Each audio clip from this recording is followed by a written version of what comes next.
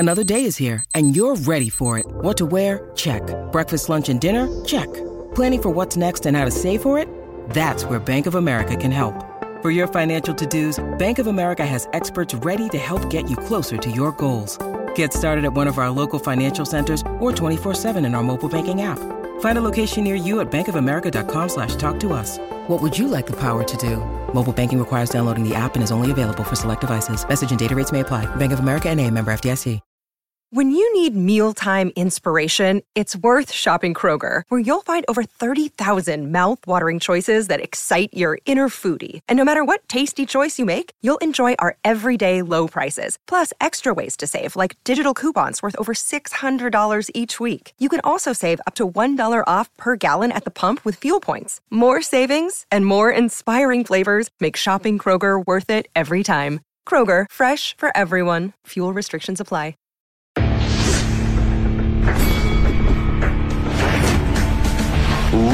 Reveille, donks. Look at us now, tip to tip. This is our life. This is our passion. That's the spirit we bring to this show. I'm Luke Thomas. I'm Brian Campbell. This is Morning Combat. That needs to be plugged in. It's plugged in. Okay, never mind. Oh, yeah. Wow, right? Vegas, baby.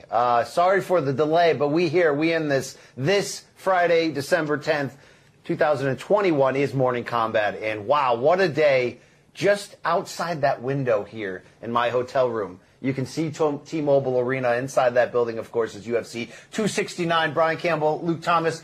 We are here, though, to deliver you the best damn sports combat show that ever happened, and to walk up to that, that awards dinner tonight. Maybe we'll take a hard L at the World MMA Awards. Maybe. I don't think it's possible. I don't think it's a dinner. Oh, we don't get food or drinks? There'll be a bar. Okay. I don't know if they're going to be free. I will make sure I will get my money's worth out of that. Are you just going to eat all the olives like a true alcoholic? Absolutely. Hopefully we can rub elbows with some E-list celebrities. I'm ready. But BCLT, you know how we get down. We are in Vegas. This is my hotel room. And Luke, I've been at orgies with less people than the amount of that we have stuffed into this tiny hotel room. You with me on this? This hotel room is, it's like one of those cars from the 90s that got a new paint job. Yes. And it's kind of cool, but then when you open the car door, you can see rust in the hinges kind of thing. Speaking of 90s, I was able to create a last-minute 90s dad look. Originally, our documentarian Jake, who's awesome on documentaries, right? When he shows up, yes. Yes, but when he's trying to set up your in-room shot, he had the zoom in on our package. He's like, no, it looks great, guys. No, or if not that, he's like, hey, what angle do you guys look the most like pieces of shit? Yeah. Let me find that one, and let's zoom in on that with a prime lens. We've got a great show for you today. Of course, painstaking detail, breaking down UFC 269. We tried to get a pregame preview yesterday. We did. Some things didn't cooperate. Dude, it's cold as weather. Shit here in Vegas. Dude, it is cold, windy. It's rodeo weekend, so there's freaking cowboys everywhere. But, you know what the cowboys love? Masks. They just love the masks. Yeah. They can't stop wearing them. It's amazing. They're very COVID conscious. It's wild. We've got a. By the way, this is gonna be a thing. We have to figure out. Are we gonna wear masks tonight? Because it's gonna be a thing. Do you not wear masks? I'm boosted. Are you boosted? Yeah, I've been filled with everything. Yeah, so I'm not too worried about it. I'm a jelly donut right now. So we got to figure that part out because we're gonna have to. All right. Great show for you today. We want you wearing our merch, by the way. You can see you got a little. I have all the smoke merch on. I didn't have here, any. Luke representing a different Showtime digital product. But if you go to morningcombat.store, I believe as our merch master, RJ Dunkelmaker, has told us, you basically got to order today if you want these under the Christmas tree, if that's your deal this holiday season. But go to morningcombat.store. Cyber Monday deals still apply. We got new Christmas products. We got Factory Town MMA. We got Luke's Halloween dead face on his chest. Mm-hmm. There's some tie-dye shirts. You see that shit? Tie-dye? I did not see that. Man. Okay, dude, he's putting stuff in there without even talking to us. Yeah, but it's good stuff. Yeah, that's the other part. When I see it, I'm always like, oh, this is pretty nice. And of course, you can get our faces splattered on your ass cheeks this holiday season. Quite literally. So please check that out. You want to talk about? Hey, your stream froze. Is the stream on? That's great. We're rolling, right? Our Wi-Fi here, hotel room Wi-Fi. You all got that McDonald's Wi-Fi. Got that McDonald's Wi-Fi. There's another marriage. We were speaking of Vegas, shotgun marriages. There's another marriage that we want to talk about here, Luke, okay? There is? Yeah, I know what you and the sound guy have been up to. Luke, what I'm saying is MK and DK. Oh, on a weekend for Morning Combat and DraftKings Sportsbook, the #1 betting partner provider for, I don't know, the NFL, UFC. I was telling you I was betting on pro Qatar basketball a couple weeks ago.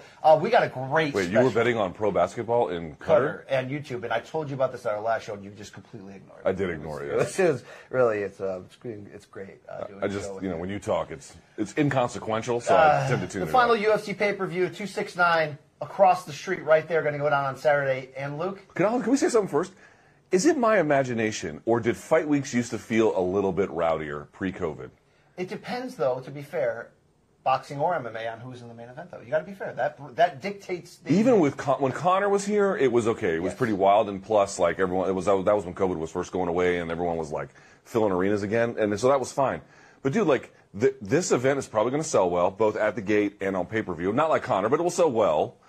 And I'm not going to say that they're not, I want to be clear about this. 269 is going to do well commercially. But what I am saying is yesterday, walking around, I felt like it used to be on Fight Week. If you were walking around the city on a Wednesday or Thursday, you'd see fans everywhere. Dude, I don't see any fucking fans. Well, to be fair, UFC's not, normally when you come to Vegas for a fight, that's the #1 event that weekend. It's not this weekend. You got the rodeo, you got some other shit going on. That's true. There's an NFL team here now. There's a lot of I'm just saying, stuff the going on. rodeo dudes are conspicuous. The Yeah. MMA fans, Our not as producers much. are like, guys, can you get to the DK reel already? I know, sorry about that. Yeah, anyway, DK's got a DraftKings, the sportsbook. Download the app. We got a great deal for you for $269 this weekend. We know Dustin Poirier and Charlie Olives are going to throw punches. If you put $1 down on that fight, correct? Yep. And they land one punch against each other? That's all, Either one. punch? One punch has to land. That's it. You get $100 free in bets to use on the DraftKings Sportsbook app. That's like free money where I come from. That's absolutely free money. Just use the code COMBAT, KOMBAT, for the audio listeners who might be enjoying this. And, dude, DraftKings is going to hook you up. They're going to make this partnership good for us, but they're definitely going to make it good for you, too. Financially operative for everybody, and you can win some, too, by using the free bucks. Put your money down on any sport you want. But obviously there's a lot to be betting on. We're going to get into the odds and give you the picks for 269. But get with DraftKings because we're getting with them, and it's a good time. But, Luke, a couple little code here. Must be 21 or older in the states of New Jersey, Indiana, and Pennsylvania. They've got prohibition-type laws there, apparently, Luke. It's old school. It's old school. And also, code COMBAT with a K, as we mentioned, $5 minimum deposit required, $1 wager required, one per customer, restrictions apply. See DraftKings.com/sportsbook for more details. And if you do have a gambling problem, call 1-800-GAMBLER and get that shit sorted out. All right, let's get on with it, Luke. Anything else you want to sell? I know we're late because of the I'm excited shot. to talk about UFC 216. I have a lot to say about it, so let's get into it. All right. I did a shitload of prep for this. Yeah, so just to be clear, a big part of UFC 269 this week was the little announcer battle between friends Daniel Cormier and Dominic Cruz. It got a lot of headlines. Are we going there first? It got a lot of headlines. It did In get a lot fact, of DC on his own YouTube channel recorded this interview with Dominic. Bisping recorded his own thing. Everybody's milking off of this. Dominic Cruz calling his colleague out publicly and saying DC doesn't watch enough tape. He doesn't take the job seriously. He gets the paycheck and leaves. But the day that news broke, Luke over text was like, yo, BC, I know you got a long flight to Vegas. I know you're going to be all up on that Mahjong app with your Kate Spade case, just filling time, just chilling, listening to music. You and But, my yo, abuela. I need you to watch tape. I need you to watch a lot of tape. You got all kinds of, like, Dom Cruz, what does Keith Peterson smell like? Like, you just got, you went there. I did. Dude, here's the thing. Sometimes watching tape can be difficult because the fights are long. Like, doing the Canelo, you would agree. Doing the Canelo resume review was harder because he had a lot of just really long fights. And obviously, Max versus Dustin 2 was, with commercial breaks and everything in between, ends up being like 40 minutes almost. But depending on how many times you watch it, too. Yeah, that's right. That's right. I mean, that joke never gets old, Dad. Why? We're going to fix this? Or no, No, we're just going to live like just a frozen piece of shit computer that CBS gave us. But the point being is, dude, watching Oliveira and Poirier's career, it's a joy to look at tape. It's fucking fun. Their fights are fun to watch. They It's used not to make almond joys in my hometown in Ogden, Connecticut. It's a joy, Almond Joy is the worst fucking candy. It's classic, though. It's classic.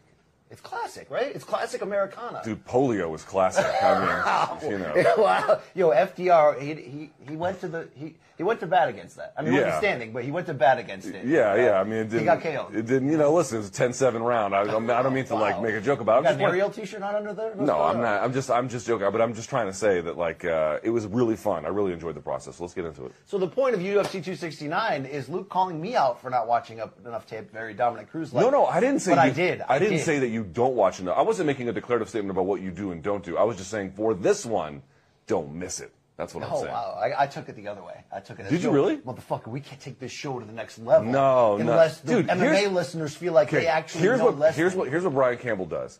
Everything I say, he refilters through. What's the most bad faith interpretation of this I could possibly come to? That's what he must have meant. I merely meant, I know you can bring it. We can both bring it together.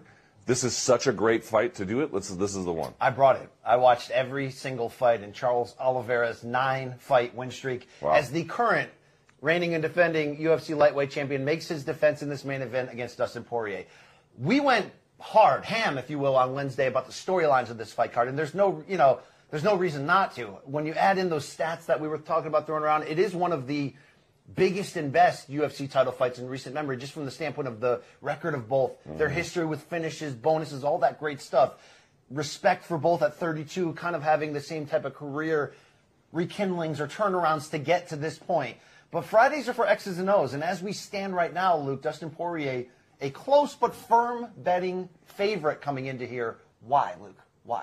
A close but firm betting favorite. So, first of all, I would argue that, again, dude, we're talking about two guys with incredibly tough runs here. There's just no denying it. They got to this space the hard way. Some guys get shot out of a cannon and get right to the title, like a McGregor or a Jones, and that's their story. That wasn't the story of Poirier and Oliveira. I think why Oliveira is a firm favorite is that he is not a perfect fighter. No fighter is, but his weaknesses don't seem quite as vulnerable as some of Oliveira's, and also we tend to think he probably has better firepower. So you add in a bit, now this is going to fade because of the wars that he's been in, but you think right now, we think, Poirier is going to be probably of the two more durable.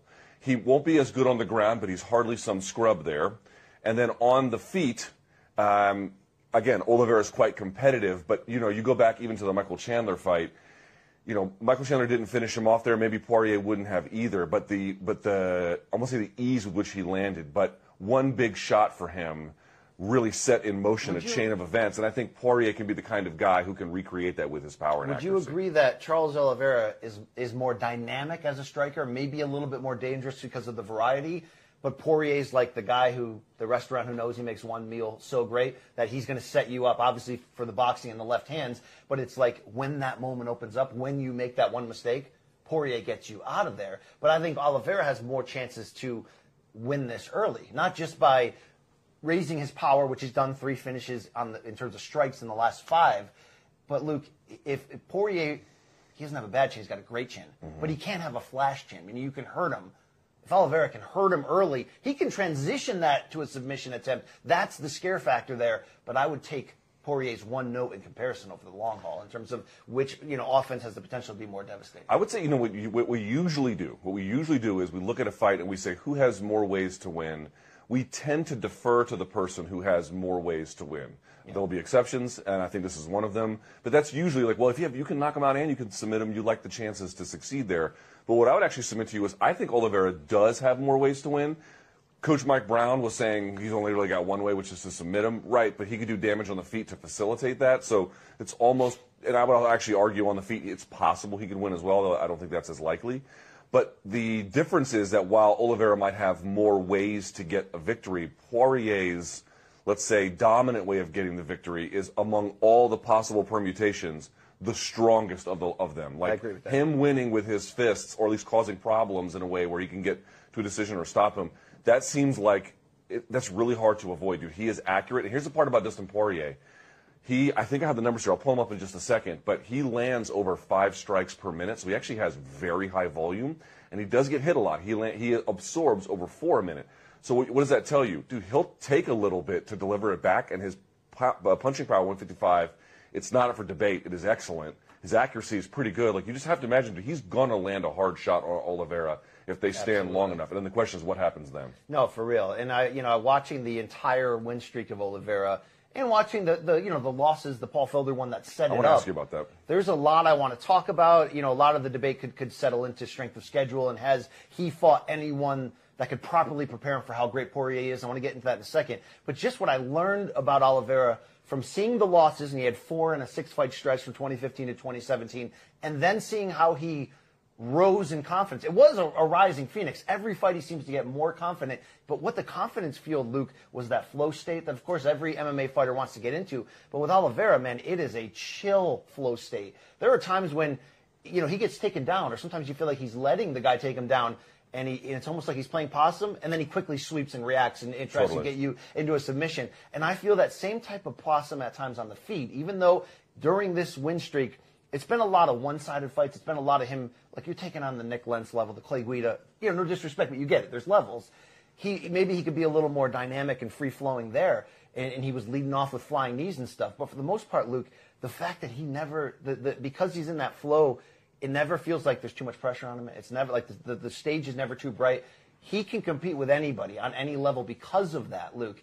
And when he's in that lack of worry or fear or thought, his brain's going to set up the next move, and he's freaking dynamic as shit. Luke, so someone actually, I'm glad you brought this up. Someone wrote me a really interesting email. I guess somebody who has just started training sent me an email, and they were thinking, like, dude, how does Oliveira not just chain all these things together, but how does he stay, like, so energy efficient with it? Mm-hmm. And a couple things I would say. One is when a person starts training in any martial art or any sport, but let's just keep it in combat sports, even jiu-jitsu if you want. When they start out in the beginning, they're very tense all the time and they spaz. And remember CM Punk was trying to like just rage out of positions? Yeah. It's because they don't know the technical way to get out, and also they're under duress and stress and they're not thinking. First thing I would say is Oliveira, and Poirier too, obviously, but these guys are so experienced at this point that they not only have command of their faculties and the ability to fight, but they're just at ease with the challenge in front of them.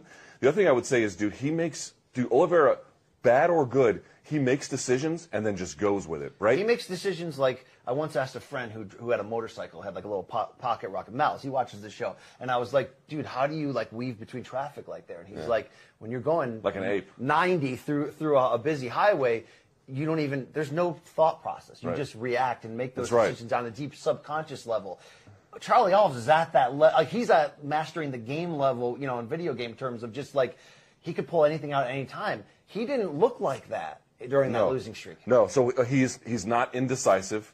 He has a great clamp, the ability to he can wrestle quite well with his legs and whatnot. But even on the feet, sometimes he doesn't have to do the flashy stuff. Like, think about the way he put out Michael Chandler. It was a simple combination. It was a 2-3 across and then a hook behind it. And it was only because Michael Chandler went back to the same position he was weaving out of. But what I mean to say is, how does he identify that? He just watched it happen and then made the call in real time and watch Oliveira's face.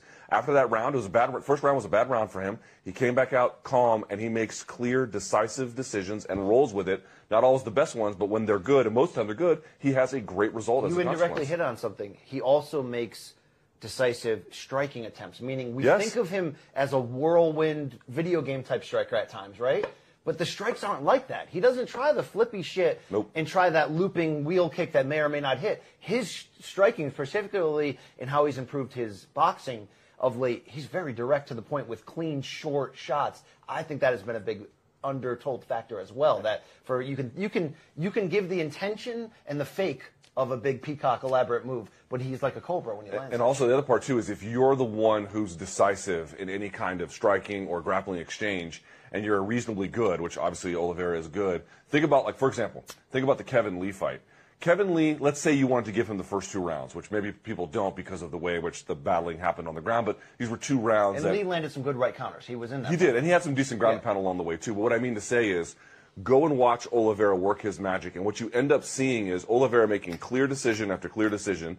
Sometimes they worked, sometimes they didn't, but Kevin Lee had to play catch-up constantly. He was constantly having to react to whatever Oliveira was giving him in this chain of succession. Not like events. us in the show in front of the microphone. Yeah, but I'm playing the Oliveira role. That's the difference is I ignore you. That's the You're difference. on the way to a Kevin Lee type exit from the show. I just totally ignore you. But the point being is, I just want to be clear about this. That's part of the reason why Kevin Lee got so worked out. You have one guy who is calm, making choices, and knows what has a good chain flow of positions, and the other guy is constantly having to work. One thing I'll say about Poirier, he definitely comes in with intention, no doubt about it. Mike Brown is not sending him out there and being like, hey, figure it out in real time. Like, they've got a plan. But what I will say is you can't look past Oliveira's intentionality with his offense. To your point, I mean, he used to be like, oh, guillotine, fun, and I'll jump on it. And obviously he's got some great guillotines, but you've seen a couple of moments where he'll give into a position or give into a scenario because someone else was setting the terms. He's gotten around this now because he is defining the terms of how he fights, and the results speak for themselves. We probably won't see it in this fight because Poirier's too elite. He's not going to show you weakness. But during this win streak, when people show that weakness to his aggressive pressure early, he realizes that you don't have something coming back like Paul Felder, like Kevin Lee had, which was powerful, accurate counter shots early to make sure he couldn't do this. He'll jump all over you. I mean, he will put it on you. I don't think we're going to see, Oliveira. So he can smell like a dog. He can smell that weakness on you, that you have fear for that type of pressure. And that's when he gets a little bit more wild. He tends to, obviously, reel that in a bit against the super elites there. But also, let's talk about real quickly, he's got confidence in his guard game. So, for example, let's say even if he goes for a low percentage guillotine, he's got good guillotines, but let's say, for example, it missed. Even if he's underneath Poirier, I don't think he wants to be there. But if he finds himself there, it is hardly the end of the world so because he's got such range of abilities across scenarios and fighting. This lack of panic out of him and this very free-flowing, just, whatever, he'll stay on his back sometimes. And it's like, you're like, okay, fight out of it, get up. And as long as he's not receiving damage there, he let Kevin Lee kind of try to stretch him out and spend a long time there. He tends to not panic in that situation, not just because he's got the jiu-jitsu to finish you if you make a mistake, and that's certainly part of the default way of why doing that. But I think sometimes he's kind of just waiting for you to make that one mistake that can turn into that sweep where he lulls you to sleep in that regard. So let's talk about real quickly, let me just add on that. This is very easy. Like one thing, with jiu-jitsu is if you're a good operator underneath with your guard, all I need you to do in certain cases is bump you in one direction and get you to plant a hand. Once you've planted that hand, then depending on what you want to go for, you can do triangles. And the point being is you're going to maneuver a guy. Dude, I can't overstate this. Charles Oliveira's ability to wrestle and control with his legs, it's not an automatic skill. You have to really, really work on that. And he's got it to the, I mean this as a compliment. He's got almost like primate-like ability to just move his legs like his hands. It's a very difficult thing. Your upper body is smart, your lower body is stupid. That's what they say. His transitions are insane. You have to, his lower body is quite smart. Yeah. So look, he ends up on his back a lot because he takes chances and he knows he has a jiu-jitsu where he's always dangerous. But let's talk about his offensive wrestling against the great question in this winning streak against the guys who, to be fair, are B minus level guys. A lot of times he's just ducking their right hand attempts and double legging them. But the majority of his takedowns come on trips that after the clinches that he forces. He uses his pressure or the threat of his pressure if he's in there against an elite guy to get close. But then he's trying to get that clinch and get you into the trip takedown. Will that be effective against the Dustin Poirier? I think it will be. I think one thing I'm looking for in this fight is, we mentioned Oliveira has kept his bearing and his wits about him, and that means he makes better decisions. And when he makes better decisions, obviously the fights have better outcomes. Obviously you add in all the experience and the abilities, and that's why he's been winning. But a big, hard shot from Dustin Poirier could change all of that. And now what do you do? The offensive wrestling, and dude, I really like it. I think guys who can mix in trips with their the tripping is part of wrestling, part of judo, but it's slightly different. Like a lot of people will work on doubles and singles and lifts and mat returns and not really bring in the tripping portion of their game along as well. I think it's a big thing that actually jiu-jitsu wrestling kind of focuses on, that he's got well. And I will say this, dude, against the fence, Poirier's ability to stand up is great. Poirier is a black belt himself and has been one for some time. He is hardly a slouch on the ground. But one thing I'm looking for is the offensive wrestling because he is calm. He can time it better. We do see Poirier not blitz, but he'll do shifting into a pressuring situation. And if he can time it and get underneath it, dude, he can find Poirier's back. And even if you don't finish Poirier from there, take a couple rounds from him, the whole fucking game changes. And his top position, which is not Oliveira's strongest game on the ground, it's improved during this win streak. He's much more aggressive, looking to get ground and pound, clean right hand, stand up to do it, all that. The guy, I will say this, the win for Paul Felder over Oliveira, that has aged super well. Isn't that a little weird?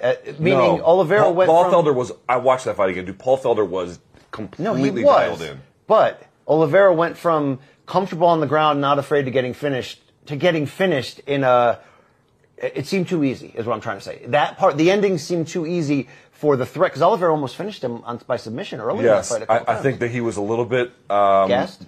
I think the first part he's a little bit surprised that Felder didn't go away, and the other one was, I think Felder was hitting him with ground and pound eventually. That changed his mental. That's the one thing where I think when Oliveira isn't like.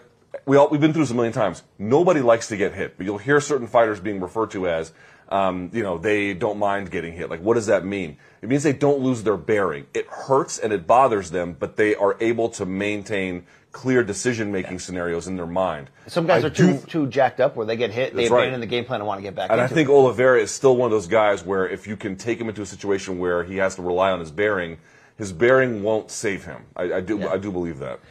He's got liquid ball bearings, big ones, Oliveira, meaning, Luke, while we can talk about the competition difference on this win streak, and I think it's fair to talk about, Oliveira, when he lost 4 of 6 and then had to make a change to the division. Look, the big part of his turnaround is obviously the confidence increasing, becoming a more well-rounded fighter, but I think he learned from the Felder loss to realize if I want to be championship level, I've got to be in the best shape of my life every single time out, no question. I've seen that change in him. Yes. But you can only fight who you can fight. And coming off of that losing streak when he did officially move up to lightweight, they started off giving him low-level guys, and he fought a bunch of those. I know you can argue in hindsight, like when he fought David Tamer, that was a much more dangerous fight. Tamer never fought again since then. Mm-hmm. So, but when you look back, nobody's on a Poirier level until the very end. And again, he beat a Kevin Lee on the way out, a Tony Ferguson who's fading, and a Chandler who went for broke along with him, and he almost lost. Does he have the experience level against this to prepare him for Poirier? He's the fucking champion. I mean, if he's not... I know, but he's fighting the uncrowned champion, and people hate that term. Are you asking, has he fought someone who represents a threat like Poirier does? Well, I want to ask you, is that difference in recent elite level experience going to be a factor? Because the one great thing about Oliveira is he fights so boldly that he's not going to change his game too much, right, except for reining in his offense a bit. But do you think that the experience factor will play a factor in this fight? I think it can.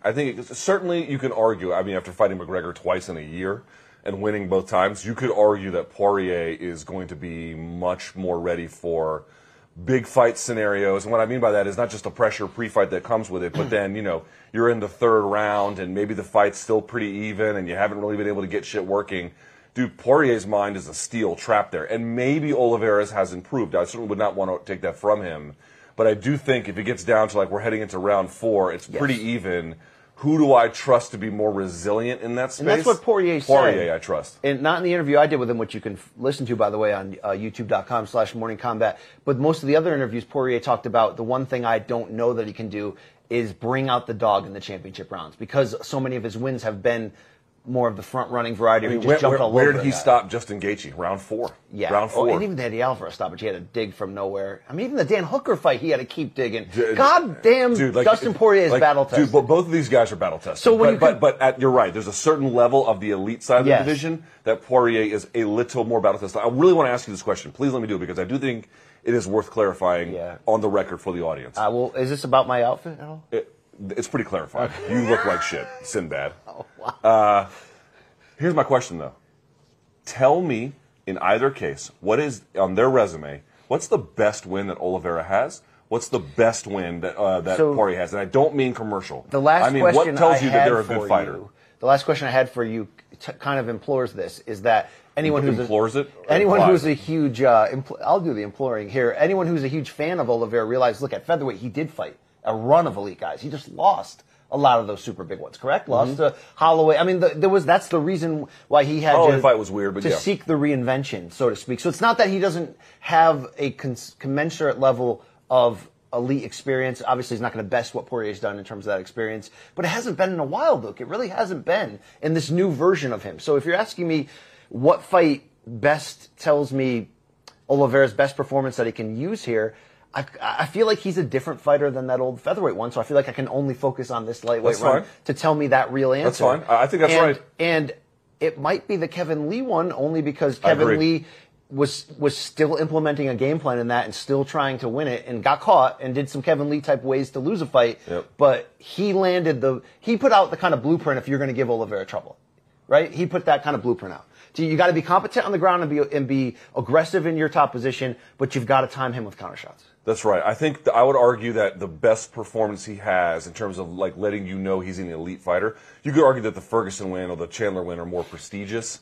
But the Kevin Lee win is the kind where he was put into some scenarios that were troubling, made the guy from a superior position work the entire time, then finished him off the minute that guy made went to the well one too many times, kept his composure, looked good on the feet. Like, he just looked fucking awesome in that fight.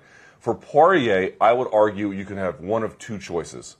I would argue that either the Gaethje win. Now, the reason why I put that on there is because it was so difficult to come by, even with Gaethje 1.0. But because he stopped him in the fourth and took a shitload of abuse and he went into hell and knocked the devil out. That's exactly what he went down to Georgia and outfiddled that guy. It was pretty remarkable to watch. The other one I think you could go to is Eddie Alvarez, because Alvarez was still a viable lightweight at that time, a high-level elite one, and he also got stopped. That was a gutsy win, dude. A super fucking gutsy win.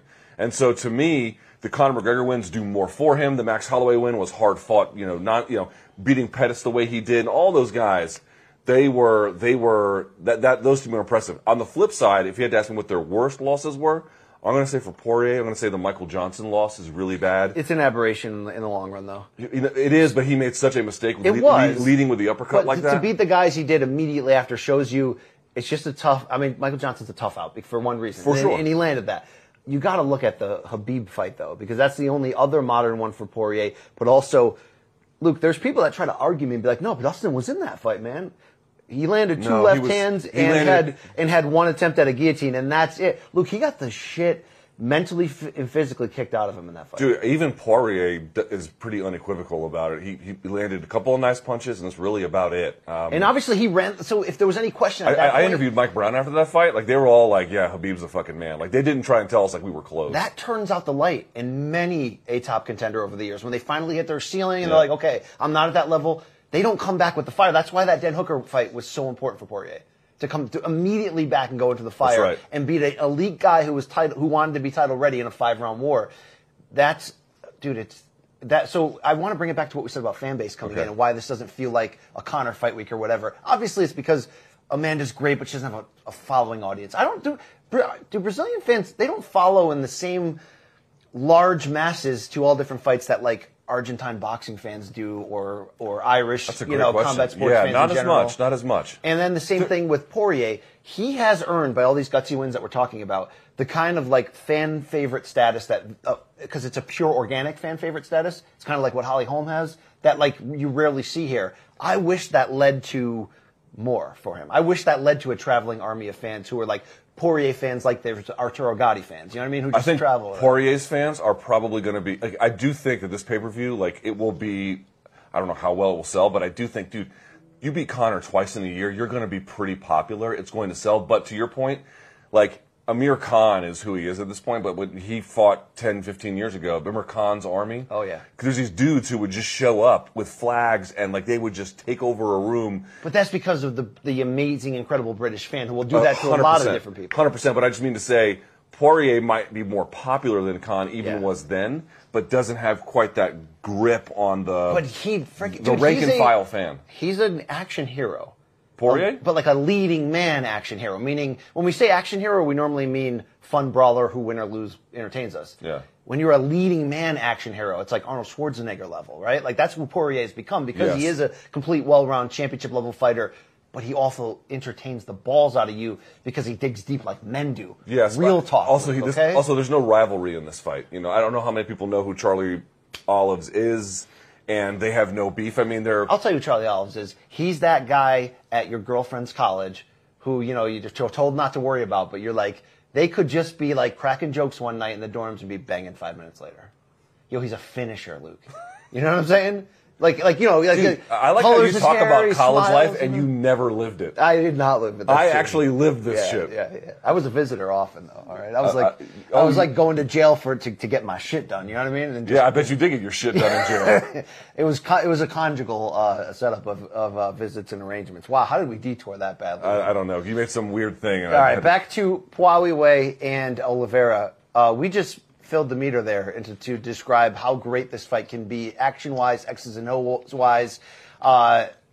We know the difference that can happen if this fight goes into the later rounds, of course, and we're going to need Charlie Olives to raise let me read to this, that level. I want to read you now average it's time fight for the time. nerd stats from Luke. Let's go to him. Hold on, I got to get my Looks CBS. like I'm going to do this whole show with this laptop in my lap because it's called a laptop. Hold on. Average fight time for Charles Oliveira, 6 minutes and 53 seconds.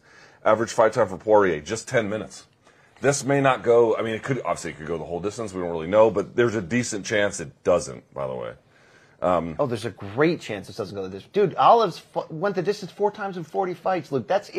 Dude, Whether you've won or lost those, that's insane. Dude, listen to their last 5, each of them. Last 5 fights for Oliveira: Chandler, Ferguson, Lee, Gordon, Lentz. Last 5 for Poirier: McGregor, Hooker, Nurmagomedov, which you lost, and then Holloway. These guys are fighting nothing but killers. There's no filler in there at all. You could say, well, you know, are Jared Gordon and Nick Lentz at the top of that division as well? No, but they were relevant opponents who were quite difficult to beat at the time he was tasked against them, and those are quality fighters and quality wins. But there's no gimmies on any of this. Zero. Dude, Poirier in round 2 against Nurmagomedov was like, there's a level that you have to be at, and I'm not there. And I'm going to lose right now because of that. Yet Luke, he may have gotten to that level with this run of Hooker and McGregor. So he's coming in as the favorite for all the reasons we laid out.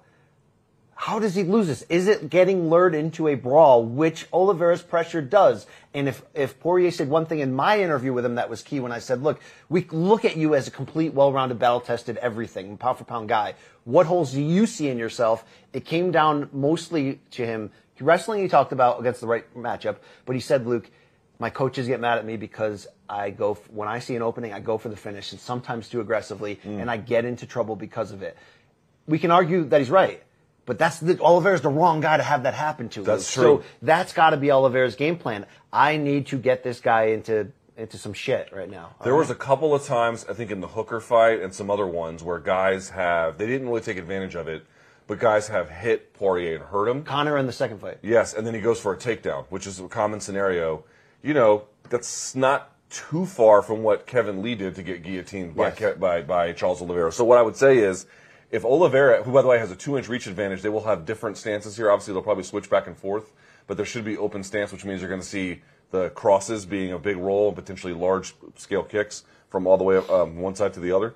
But what I would say is, yeah, dude, if you can touch Poirier up a little bit and he has to resort to the takedown. Now, he has okay wrestling when he needs it. He does have 4 takedowns on Hooker. I'm assuming he could get the takedown on Oliveira, but if you get the takedown on Oliveira, it doesn't necessarily do you a whole good unless you're just possessed by the devil like Paul Felder was when he hammered him through the canvas. Yo, that might be Felder's best. Dude, I'm telling you, that win by Felder has aged super well. But like, you're right. Well. He was not compromised or one-dimensional. That's the best he could be right there in that. Like, and he looked fucking great. looked on fire. Yeah. So, you know, we've seen Oliveira have some problems there too, but I just mean to say, if I'm Dustin Poirier and I'm his coach, I'm going to try and keep this as much as possible backing and corralling Oliveira up, and I want to keep it in boxing range because kicking range or anything where he can grab and then jump and clamp on something, you got to have him just the right distance, right about the end of your punch, and no more, no less. Luke, it's about time to go into predictions, but before I do, watching that many Charles Oliveira, it's 850 or 1150. We're giving the people what they want. They want to be penetrated like this, Luke. Okay, I have another podcast in a couple of hours, so let's move this along. You're really going to rush this show? I'm not rushing the show. To go hang out with your. No, I have to do my own. Wow, I got another job back again. Yes, once again. back That's again. great. That's great. Back again. The question I was going to say, Luke, is we always thought a prime Tony Ferguson would have been the potential kryptonite for Khabib. We never saw the fight, and sometimes that has changed. I think Ferguson's recent slide, we're like, well, maybe we missed out on something. And maybe we were drinking the Tony juice. Maybe he's been giving us gifts after public workouts, and it's real weird, right? Also, Gaethje abused him. I think Charlie Olives could have been the one. It would have to play against Khabib. He would have to play his note perfectly, but that's a interesting matchup because when Khabib gets him down, which is going to be quickly, and when he starts getting that mental fatigue of leaning on you, just being relentless, Olives is like, bring that shit to me. He welcomes that, Luke. So I brought that up to some other folks, and they didn't seem nearly as they seemed to think that if Felder could hammer Oliveira through the mat, that Khabib would be able to as well. What's your view on that? Oh, of course. Eventually, yes. I'm just saying there's going to be a window there. When Khabib fights anybody, there's going to be a window early where you're like, can they take the best skill they have and go for it and find a way to win and find a way to stop him or whatever? Because if you go the full 5, you're going to get beat by it. You're going to get suffocated in the end, whether you tap or not. I think Oliveira might have the most dynamic skill set to produce that moment. We thought it was Ferguson. There was a short window where some of us thought maybe McGregor could land a big one early against him. No one else, outside of maybe Gaethje being one leg kick away from perility, putting him into peril, Luke, if you will. Okay. Yeah, but feral animal that Gaethje is. That's true. Oliveira may have been the one, Luke. He may have been the one. Because even when Habib's going to be smart. There's nothing reckless about Habib on the ground. It's going to be that constant pressure. And in Habib's mind, I'll break his backbone. I'll suffocate him. But Olives could go for that sweep and do something wacky, Luke. It's possible. It's certainly possible. Then I don't think he'd swallowed. be the guy. I don't think he'd be the guy to beat Habib, though. I think Habib would ground and pound him pretty early and find a way to do it, and then the whole thing would kind of fall apart. I agree there'd be some early exchanges that might be a little bit fun, but Yo, Habib's awesome. Habib was fucking... Dude, the way he took down Gaethje and then choked him unconscious to, like, have mercy on him... It was that quick, dude. That was some DJ on what's his name type of shit. Borg. Throwing him up in the air and then catching him. And also on Horiguchi, too. And, 1 second to go in the fight. I mean, that's some... That's why they're the best. That's some shit right there. Luke, prediction time. Who wins this main event and why? And I don't care about your other podcast. Yeah, well, I mean, I don't... you should not come to me on gambling or prediction advice, but for fun, I guess I like Poirier. I think that, candidly, I've probably not been as high on Oliveira through the course of his run that I should have been, and it's definitely been a mistake. So take whatever I'm telling you with a pretty heavy grain of salt, but I am going to lean towards Poirier. I do think that he is careful enough, experienced enough, and I just think over time, I don't know how and exactly it'll play out, but the heavy-handedness and the accuracy of his punching and the pressure, I think that's going to play a pretty big role. Poirier's going to have to show the chin. He's going to have to show the endurance, the ability to decision-making take in damage, bad spots. But he's got to get it into the later rounds. And when he does, Luke, then that equation flips for me where he's going to start looking at Oliveira to make the big mistake. That's right. Out of fatigue, out of taking a chance, out of whatever. And that's when Poirier comes in and finishes you. We've got to see if Oliveira, who has turned his stamina around, can go 5 rounds against Poirier. Like he's going to, Luke, for him to win it outside of something big early, he's going to have to go into Poirier's hell to do it. And I don't think he can. That's the part that I'm wondering about, too. I tend to think, like, if he's pushed into the later rounds, will he have the same gusto at that moment? We know for a fact that Poirier will have it. Like, there's no question. Motherfucker's an action hero. Dude, he's a bad dude. He's a super bad dude. But I forgot what I was going to say. But anyway, you were going to say Poirier wins. The under is the bet. I'm sure you can make How money long do you think it goes? You think on going the over. You can make a lot of money if you believe this is going the distance because there's no history here and everyone's like, oh, no chance. Obviously, if Oliveira overachieves and it's close, I mean, there's potential. It could happen. Yeah. But I go 4th round that Poirier gets this shit done. That's probably about right. That's probably about right. Poirier minus 145, Oliveira plus 125. Luke, let's get into it. Let's move the show along finally. Let's do it. Co-main event, Amanda Nunes defends her bantamweight title for the first time. I think I'm the only one interested in this fight. I'm going to ask you why in a second because I already know why. Since 2019, she had a close fight with GDR in the rematch. Got it done, though. She always gets it done. She's a big favorite for rightful reason against the Venezuelan Vixen. You've been the only one, Luke. And a lot of people are going to say, look, straight up, you love Latin women. They're both Latin, by the way. You love yourself, and this is a Super Bowl for you. But no, seriously, I don't get it, Luke. Luke, I spent 5 minutes telling you why she doesn't even deserve this fight. Yeah. And it's true. She does not deserve this fight. I get there's no one else. Well, she does in the sense that the champion does have a responsibility, even in situations where you think they're overmatched, to defend the title. What has she done to earn it? She beat Sarah McMahon. Okay, cool. Okay, who else would you have put in there? Home for a second time? Aspinland should have gotten herself to the spot and she couldn't pull it off. Okay, fair enough. That's fine. Or Tate, if she didn't lose. But I mean, they didn't get the job done. Aldana's going to get here eventually. It's just the timing. It's timing. I understand. There's a lot of factors that go into to make it happen. Listen, there is, to my knowledge, I can't find anything on the tape to tell you that that's going to happen. But there's been upsets that have happened where I was like, I didn't see coming and I didn't prepare for, and I just sort of assumed that we have a little bit of a lazy tendency in MMA. Yeah, but she doesn't have the game to do that, Luke. Dude, let me finish. There's a little bit of a lazy tendency in MMA to just assume that greatness has inertia, not worth thinking about. You blame the schmo for that? Are you speaking English? Because I can't tell. Your pidgin English from Connecticut. Why don't you go shuck some corn in the middle of nowhere? All right, Luke. Why don't you go take a crop dusting? There's times I try to take this show to the next level. Why don't you go take a crop dusting? And then you just shop me. You shut the shit down. You assume that all of your bad jokes elevate the show. I have news for you. Only some of them do. Anyway, what I'm trying to make here is, dude, can I find something on tape to be like, dude, that's what she's going to do to Amanda Nunes? No, I don't have that for you. I can't manufacture that. But I just want to point out there's a little bit of laziness that we ascribe to greatness in MMA in terms of the inertia, just always taking care of itself, that I think we should check a little bit. I wonder how motivated Amanda is for this because she doesn't take. Did you watch the press conference? I did not watch the press conference. Okay. I know you think that there's nothing there, but there is some things you can pull from that, and you think you need to start watching it. Okay.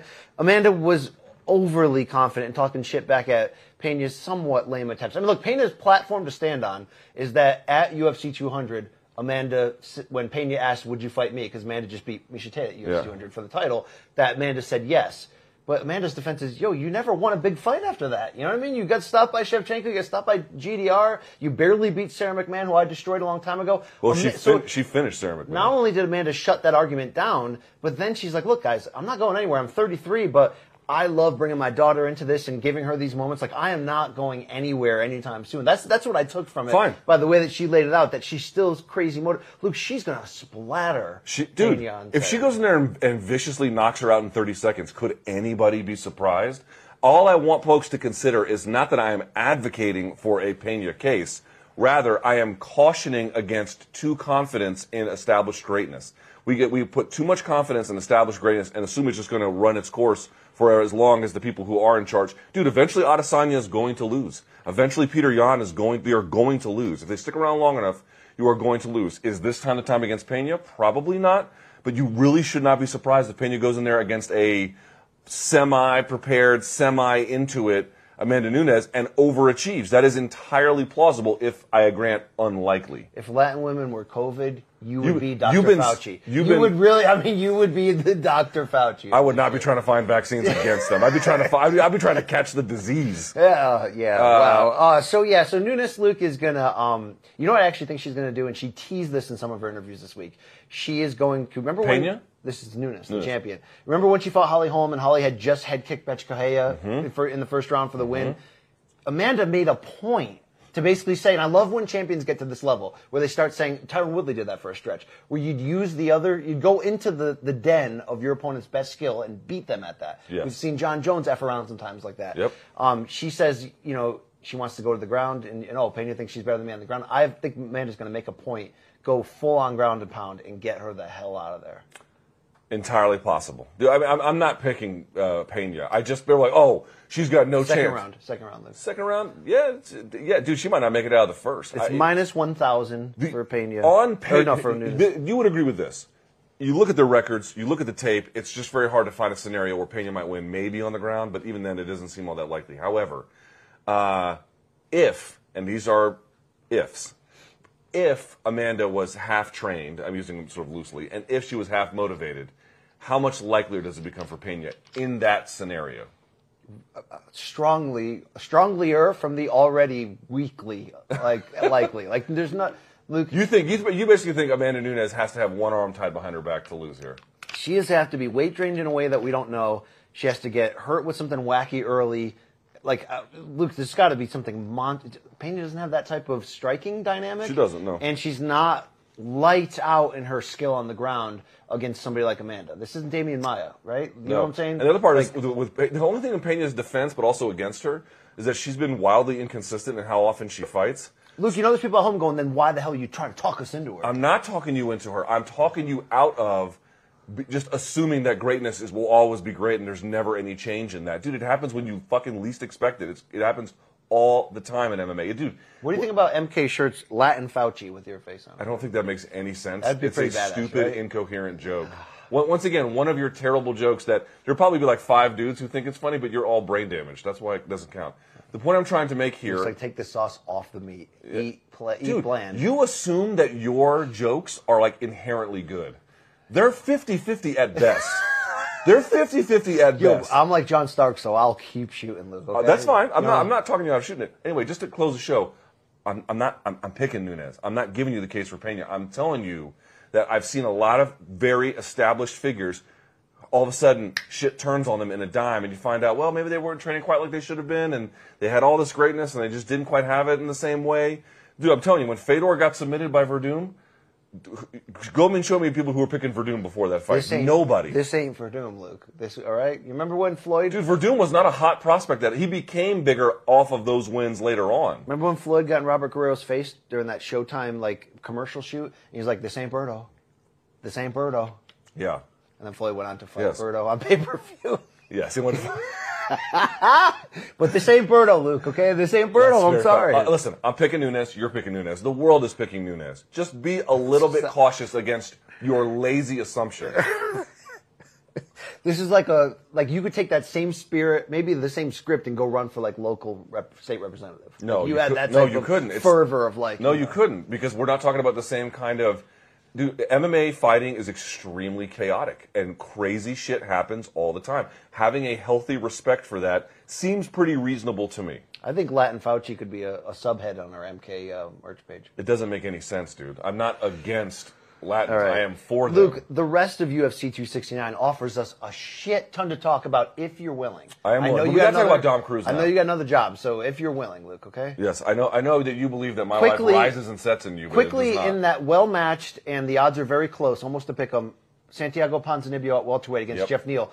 You didn't watch the press conference on Thursday, but Jeff Neal came in and basically like a badass rented tux. I saw the nice video. haircut. No one asked him, of course, because this is where we're at. No. They asked him when he did the media day. Okay, I missed that. I can tell you, I did watch that. I saw that his agent said, look, this arrest is kind of a misunderstanding. You guys will see. I know that's always the defense. Do you think Jeff Neal is going to be able to put that behind him and win this fight, considering he's on a 2-fight win streak and has not been good in Jeff Neal? So if I remember correctly, the way he explained it when he was asked by the media what happened, he said he did get pulled over and he was charged with this, but he didn't do a breathalyzer. He did a blood test, and they are waiting on, I guess, the toxicology report to determine whether or not he actually had enough alcohol in his system to have broken the law. He seems to think that it was a stupid and unfortunate situation. He did say, I'm the one who's responsible for it. I have to fix it. It's on me.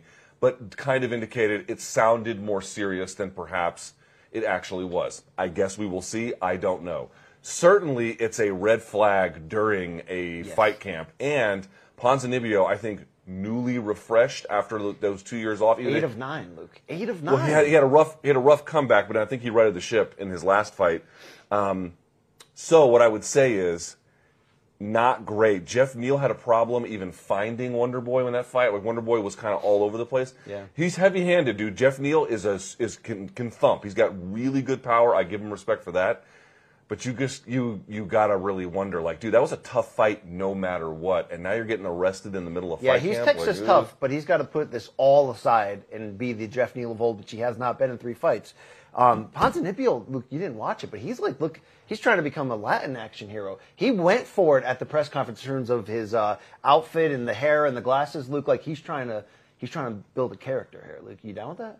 Are you stereotyping Latins? No, like it's almost, I almost want to call him Fonzie, but Ponzi is coming out looking like he's trying to like have this edge, and I'm like, go for it. Okay, I see you, player. I think he does. By the way, I think he does commentating for the UFC in Spanish. Yeah, or at least he has, and he speaks Portuguese too. He's from Argentina, Luke. Yes, he is. Yeah. Ponzinibbio. That's not. You're not going to find names like that in Chile. Let me. All show right, you. Luke. I know you want to talk about Dom Cruz, so let's talk it. Bantamweight, he's back against Pedro Munoz. Munoz is 35 and has lost 3 or 4, but Luke, they come against elite competition. He's in every single one of those fights, okay? I think the questions are rightfully on Dom Cruz coming in here. Yeah, he won that fight against Casey Kenny, but he used a lot of veteran tricks to make that happen, and credit to him. But Luke, his style is not meant to age well. No. It's so reliant upon speed and reflexes. You can outthink to a certain level, but when you don't have an outpunch, or outpunch is another way to say finishing power on your feet, or a proven submission game that's a threat, how are you going to offset? It's like why Allen Iverson at 34 was like ready to leave the NBA. You can't keep that up when the speed or the reaction time goes. Did you see enough in the Casey Kenny fight to say, BC, stop talking about that shit? No, I think you're right. I think you're absolutely right. And the other part is, well, it is true, right? I think you would agree, relative to other opponents, Pedro Munoz is a little stationary. I think he's a little bit stationary. So that favors Dominic Cruz to some extent. At least it gives him a bit of a boost in his chances. At the same time, I do think he is a much better counter striker. Finisher. He's a finisher. Right? He's got heavy hands. He's got a good chin. And BC, people sleep on this. Pedro Munoz has one of the best guillotines in the UFC in terms of how he can find it and set it up and snatch it. He is very, very good at that. Who has the best? The best, maybe Oliveira. Maybe Oliveira. He's got a fucking wicked guillotine. Pitbull has a.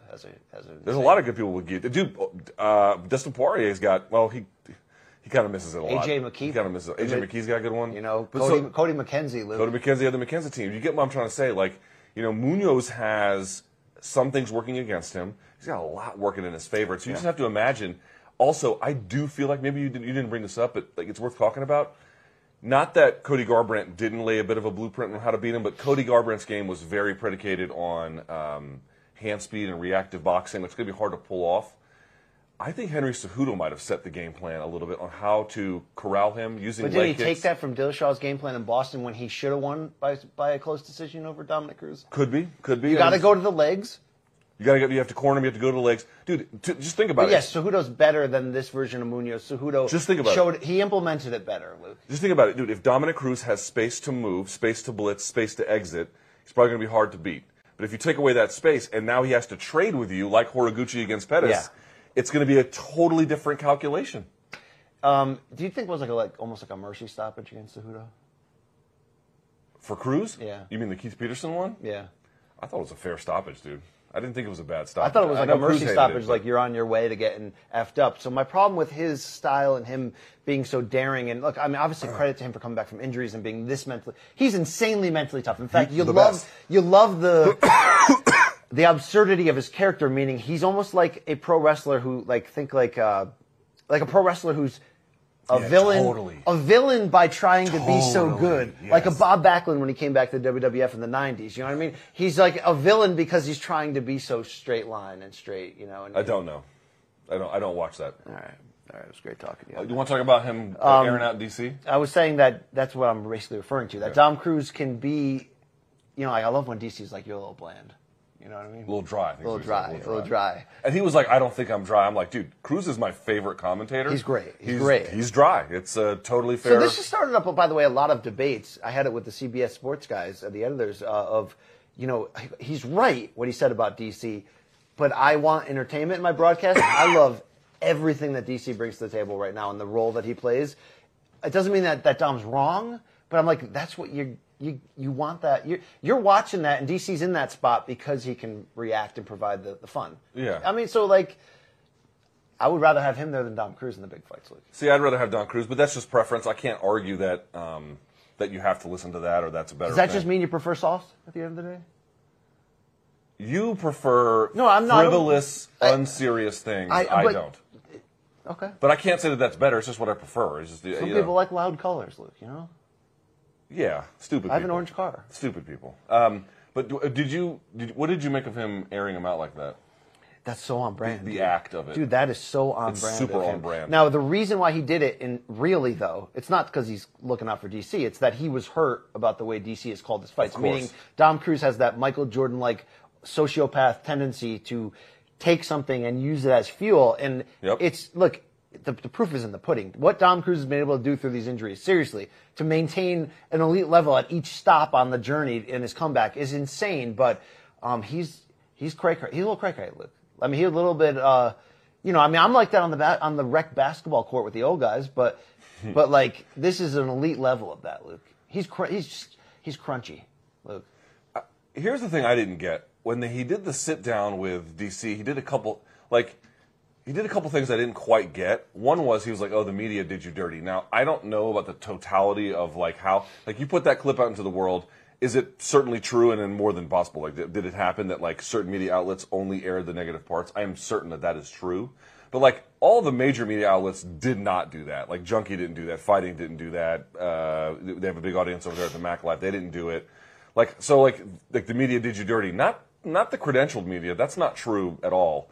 And the second part he said was he was like, okay, well give your criticisms of me now. Like it doesn't really bother me.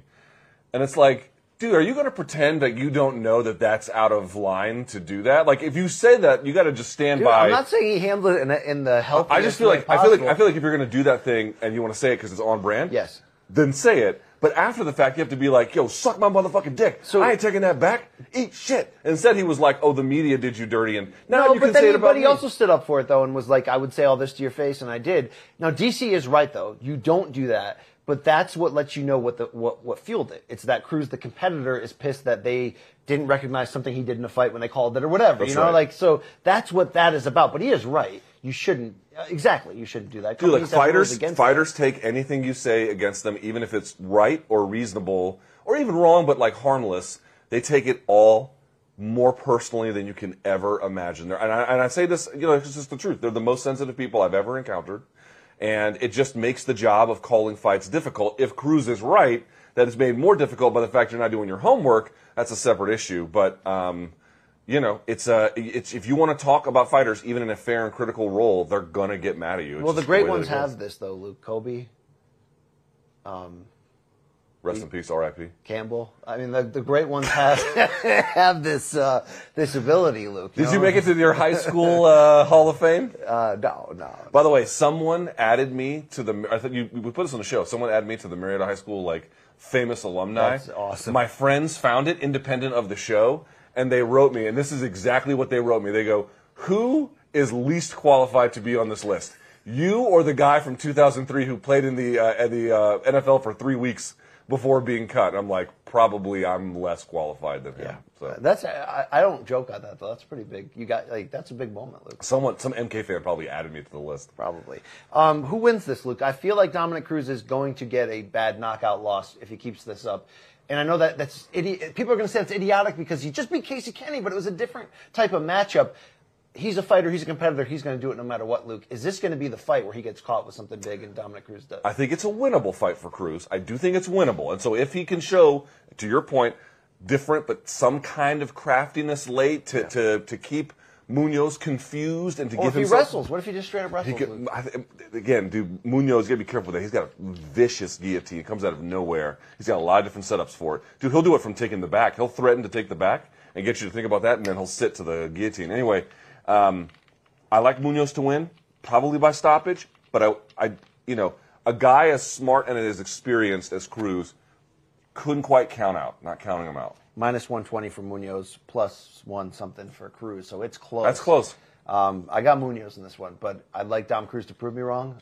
I'd like him. Imagine if we said something that held a grudge and led him to victory, and afterwards he's like, "Yo, MK, suck a dick." I'd be like, "Yeah, man, we were responsible for that, Luke." Yeah, you know we pushed him to greatness. Really, it's all I about felt us. I went to a concert once at Toad's Place in New Haven, but it was not during college. Was Dying weeks. Fetus playing? Oh, wait, no, you bitched out on that. I saw The Head and the Heart, great band, but back when Josiah was still in it, and it was a Monday night, and everyone's like, "Yo, this probably be a lame concert because there's no colleges present there." Monday night show, there's no oomph. And I said on the drive down, I'm like, "We're gonna have to will this band. That's our responsibility in the crowd. We're gonna have to will this band to a higher level of performance." And the a couple hundred people there in Toad's Place that were there that night, Luke, we brought it out of them, and they jammed the shit out of that. And afterwards, I was like, "Yo, we did that. We did that." So, are you going to will Cannibal Corpse to a greater stage show when you come with me in February to the Baltimore Soundstage? I don't. This is not a good idea, Luke. I don't want that on me. I'm going to quit the show if you don't go. I'm going to put that on the record. If you that don't go, that'd be the third time you've threatened to quit the show. Yes, I'll make it the 4th and the 5th if I have to.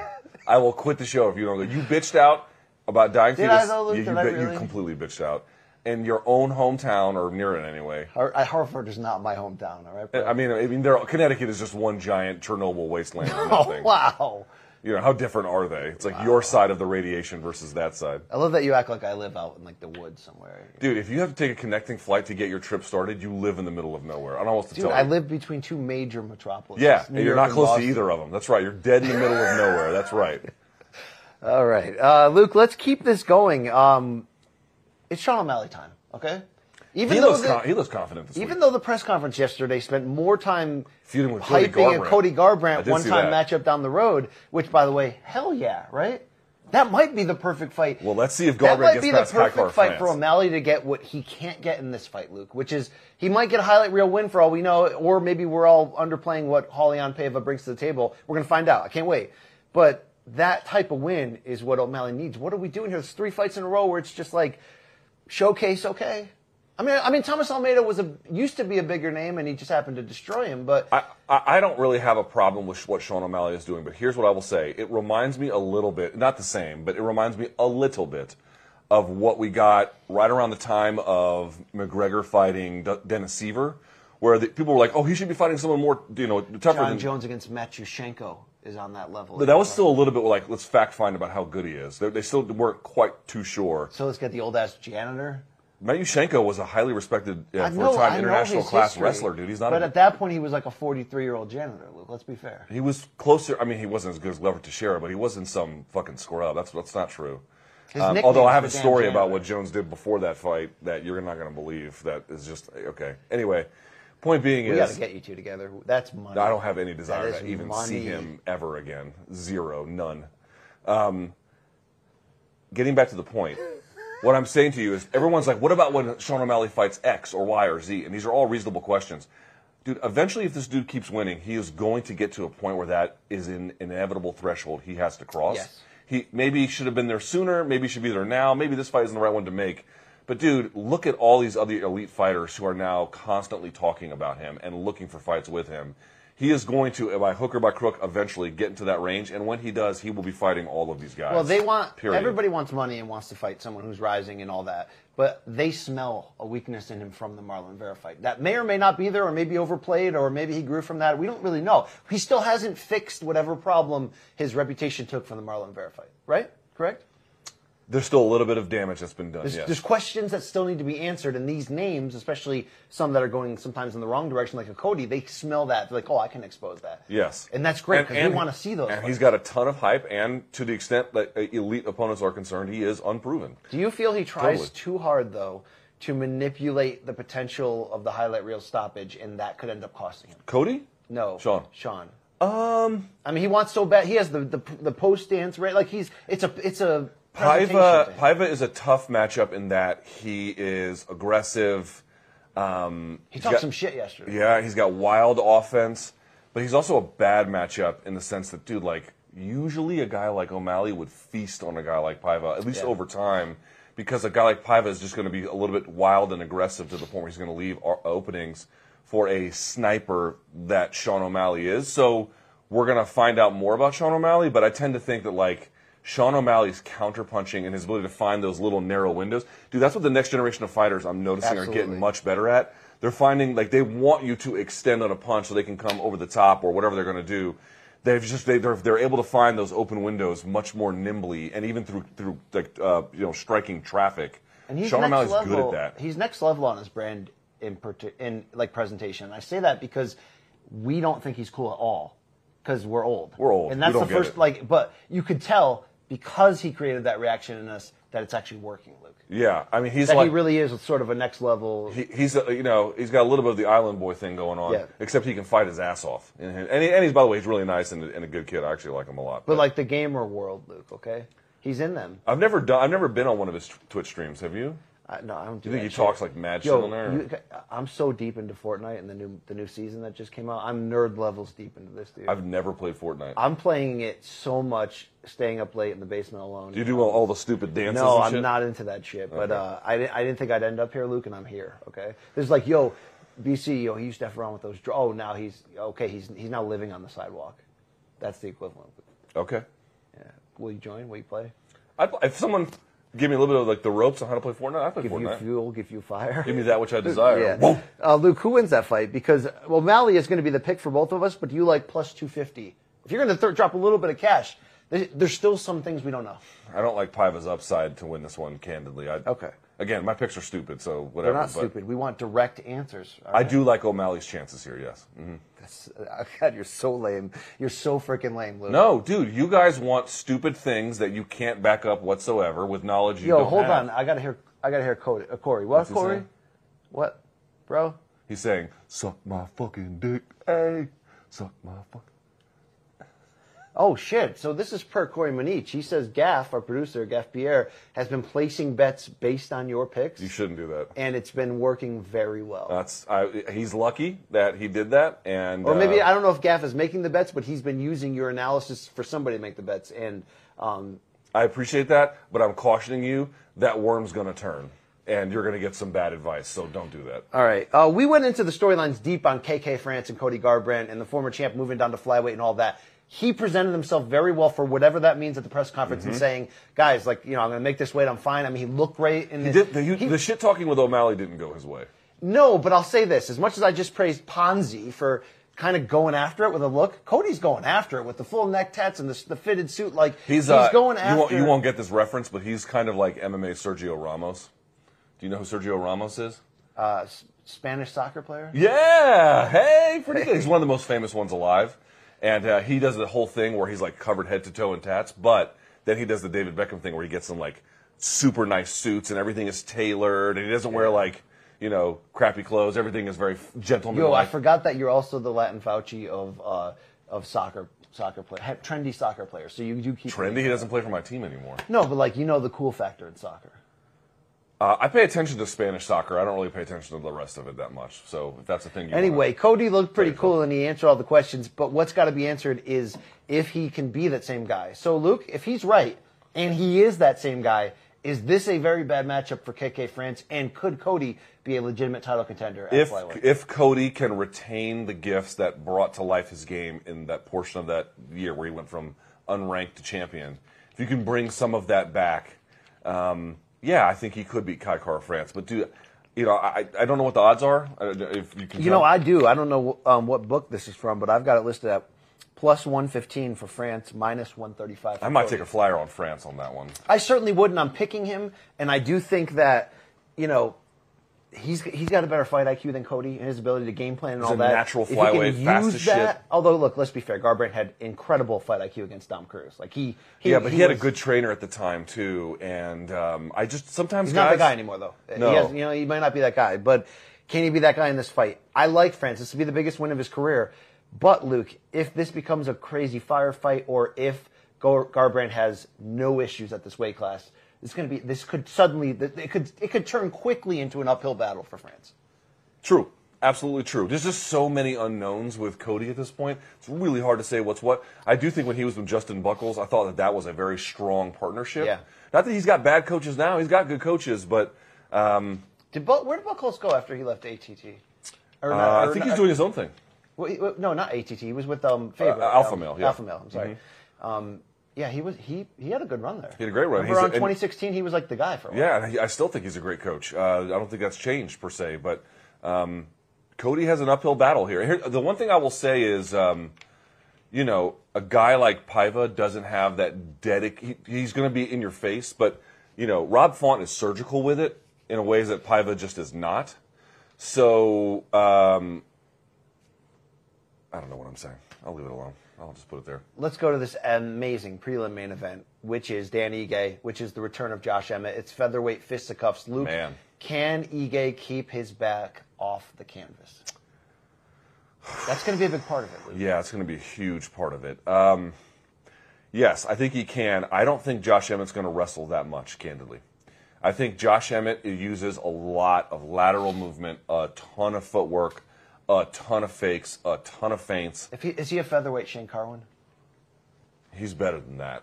But there you could see the resemblance. Game and look combined together. They don't look anything similar, except they're both white. Maybe that was it. Maybe that was muscular, what I I guess. Maybe that's all I saw, Luke. I mean, Shane Carwin had facial hair and shit. No, I know. Okay. Yeah, I know that. Anyway, dude, Josh Emmett is again, he might be the best guy in this division no one's paying attention to because for all the reasons we've already articulated. He's going to use a lot of footwork, a lot of movement, a lot of in and out, a lot of shit like that. And I think, Ige has a tough task ahead of him. I really mean that. I like Emmett. I like him big here. Will he add to the tattoo game? Probably. And I say big. I know how good this fight is. I know how close it could be. Mm-hmm. I just think he's going to overwhelm Ige if he's on point. Where he's going to overwhelm Dan.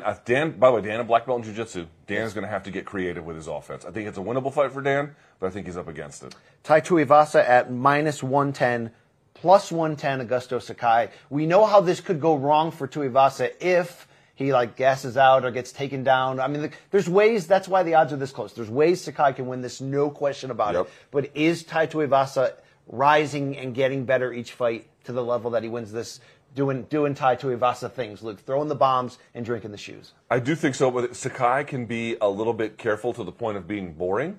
But yeah, he's vanilla ice cream. But that makes him a little bit hard to beat when you're somebody who's a bit of a wild... God, that's how Andrei Arlovsky's winning, right?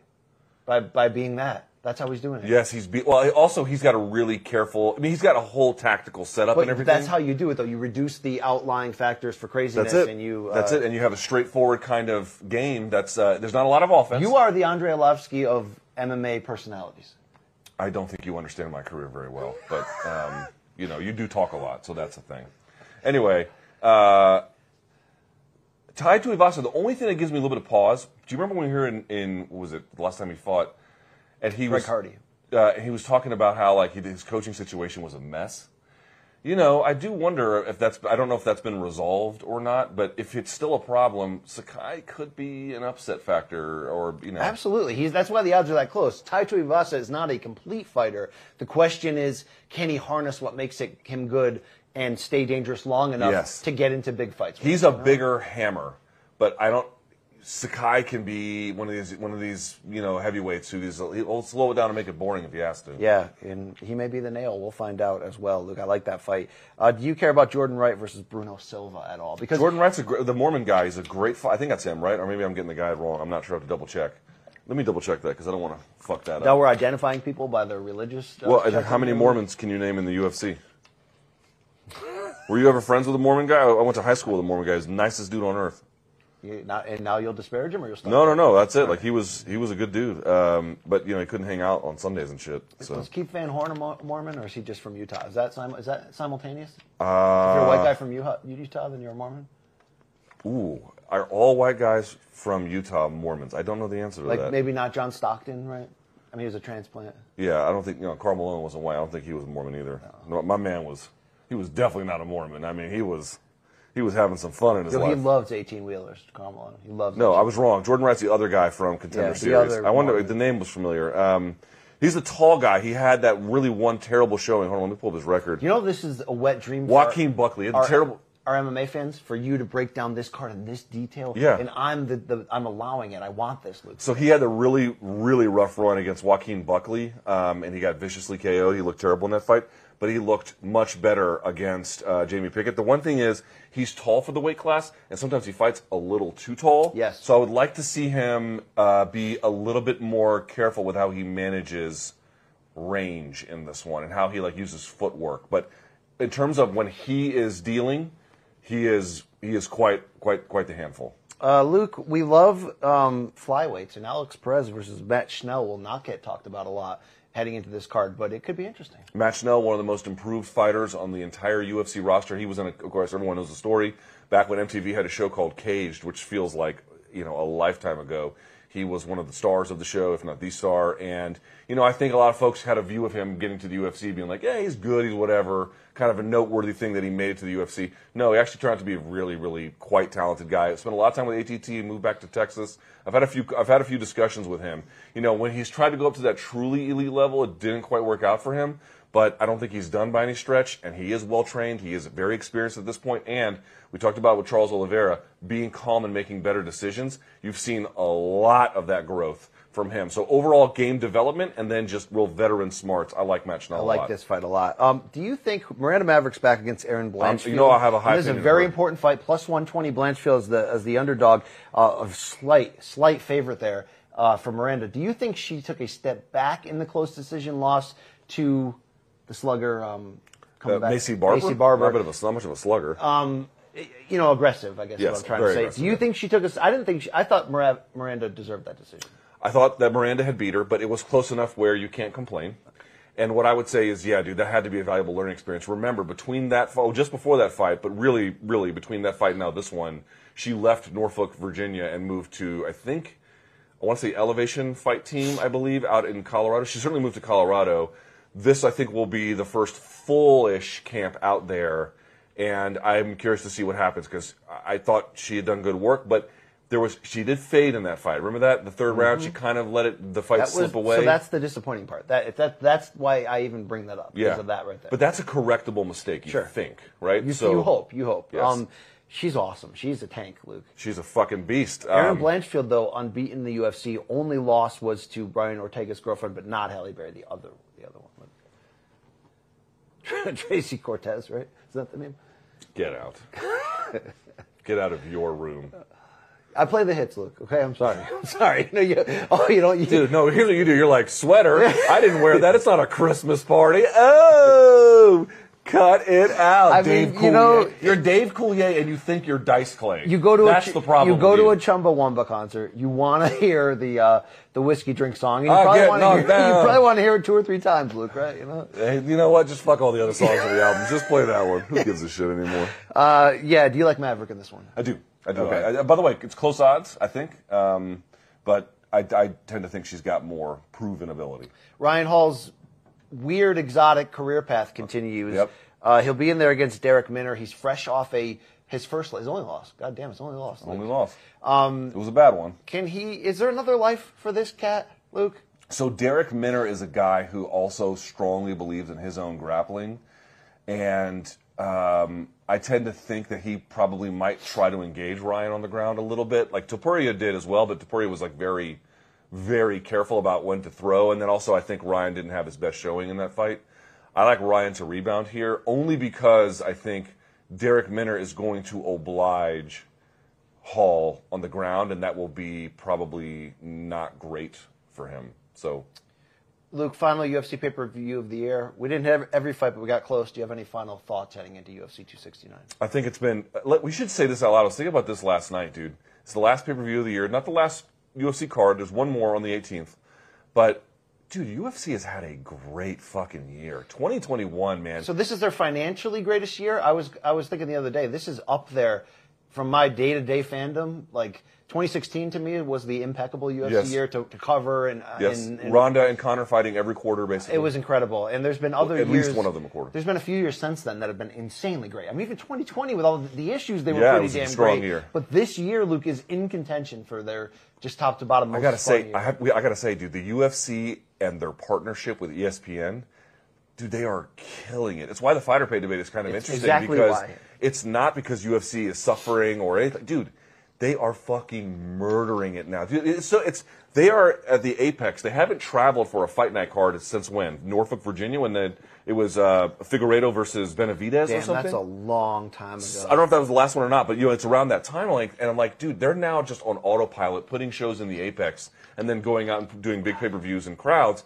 And they're making more money now than they ever have. They made $1 billion. What was it, in a quarter or something? Something insane.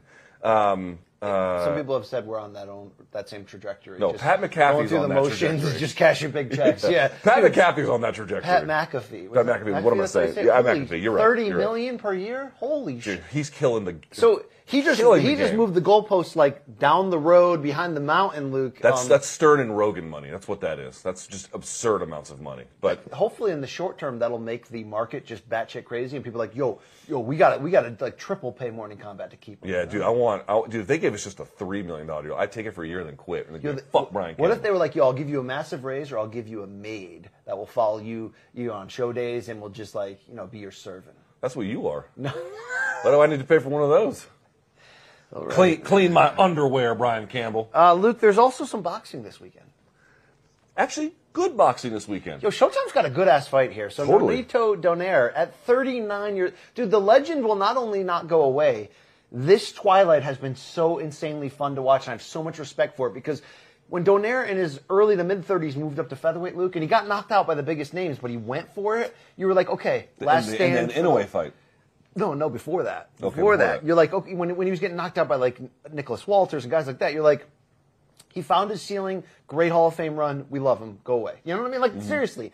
And then he starts cutting back down in weight. Now he's down 2 divisions at bantamweight.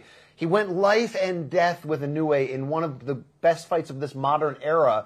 And broke his face, or no, it was Inoue who had his eye broken. Second round or something? And Donaire was like the fresher fighter late in that, and it's revived his career in ways that no one saw coming. To be in that brutal of a fight. And then didn't he just come off of like a 4th round fucking vicious win? Against Nordino Bali to claim the title once again at 118 pounds. We wanted him against John Real Casimiro. They made the fight. It was going to be Filipino on Filipino action. And then there was arguments over the drug testing and the money. And then also that he had kind of like insulted his wife. The trash talk got really hard, and that's part of what Donaire's trying to do. You saw him sitting zen at the press conference. I mean, he's trying to be... Look, he was the first guy, when VADA came out, he was the first guy, and he was in his prime then, who's like, I want to sign up for voluntary 24/7 drug testing. So that's a big part of his legacy. But also, to cut down 2 weight classes late in your career and reinvent yourself at this level, it's sick. I mean, so he'll be in there Saturday night. Does boxing need to rethink guys dropping weight for success? Because we're watching it in MMA, but I think boxing has even more of a stigma around going down versus going up. Absolutely. But maybe that's a little outdated, you think? No, that's not outdated. It's an absolute stigma looked at a lot of times. It rarely happens in boxing. It's incredible. So he's got a really interesting fight. Raymart Gaballo, who's from the Philippines as well, unbeaten. He's got like 20 KOs and 24 wins. He's the interim title holder here, so finally we're condensing these title belts, and we're going to see it. And this could be a war. What's interesting is Caballo's so young, Luke. I think he's only like 24 or something.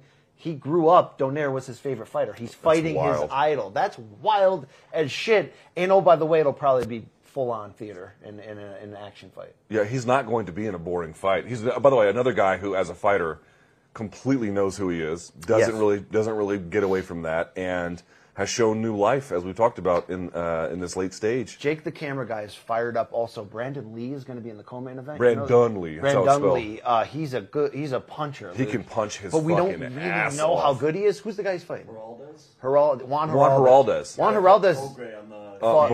Before the Taylor. Yep, fought Regis Prograis. This guy's battle tested. So this is the type of fight. This could be like an awesome showbox man. This is like that type of fight where you're like, we're going to find out what he's made of. Have you been enjoying being on 8th Street Latinas on the phone while the show's going on?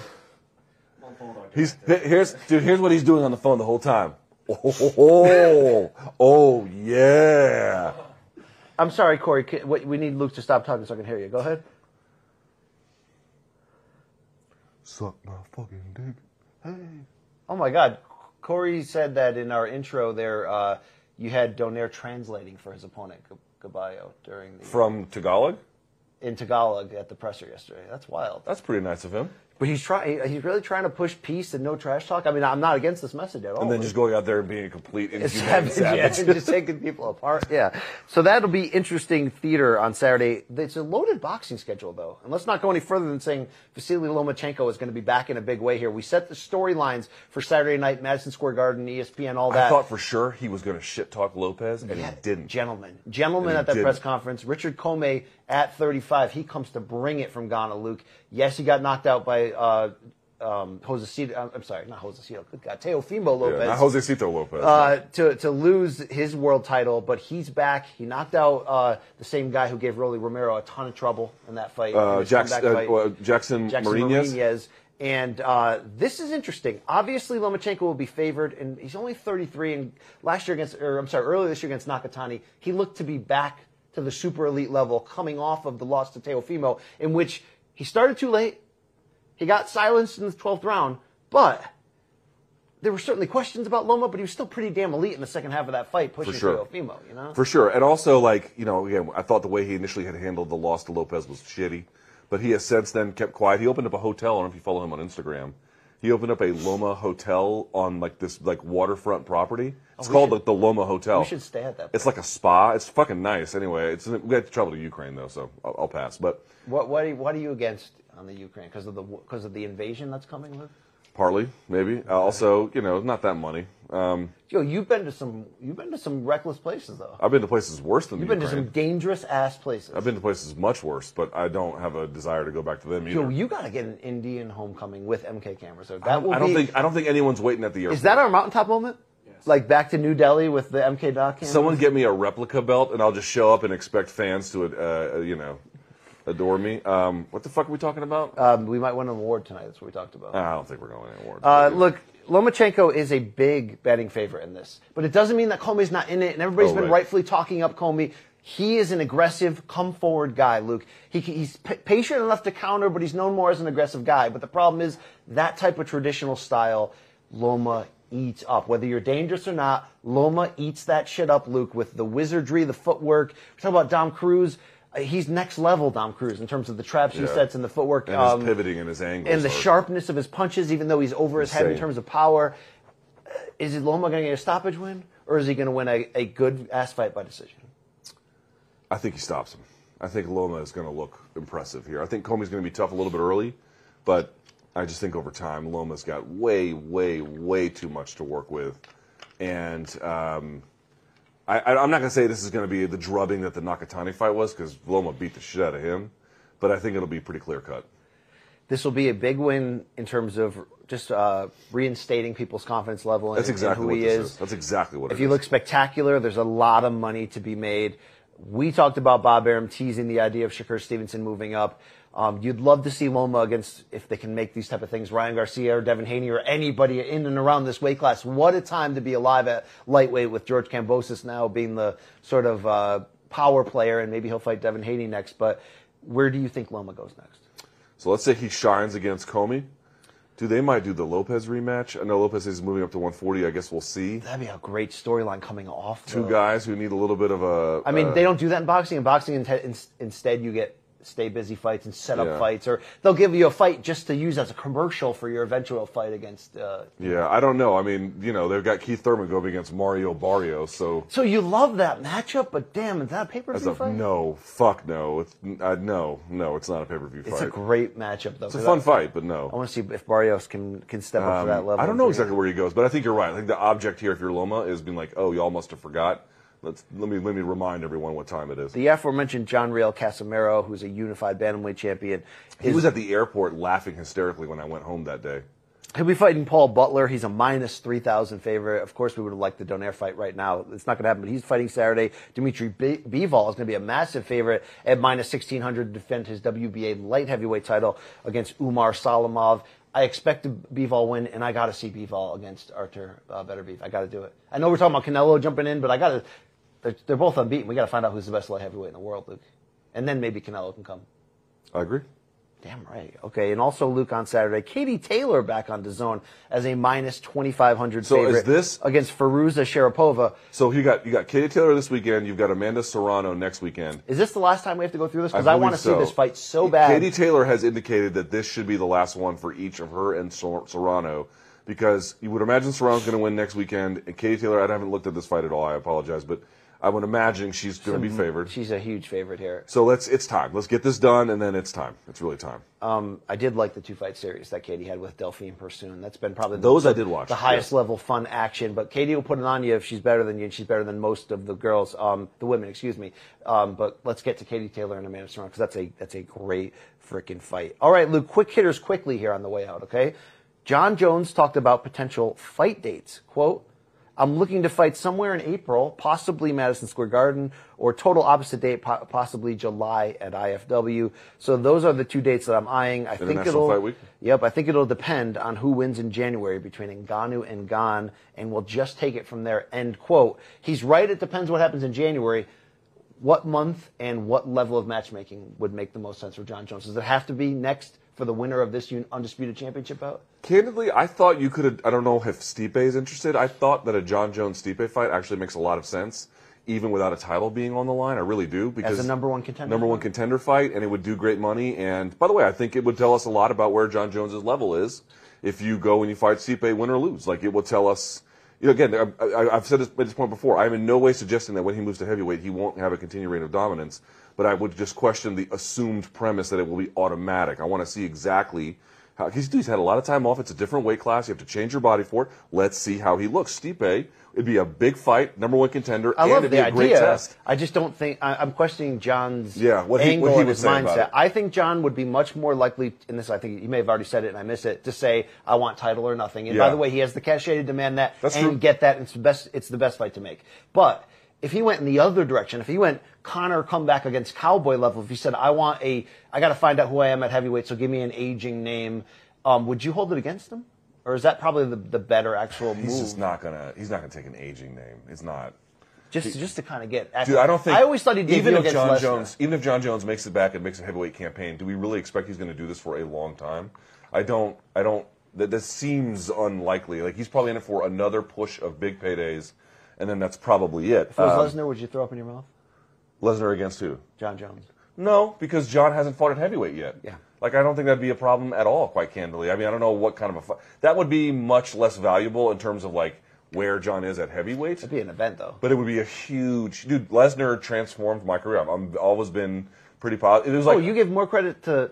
This is an interesting question. Do you give more credit for your just career and the timing to Lesnar or McGregor bringing the sport to Because of the timing. Or Rousey, if you want to argue. Because of the timing, it's Lesnar by a mile. Okay. That isn't to say that people who had a similar experience at the time which they got in weren't elevated and boosted by the inclusion of Rousey and McGregor, us included.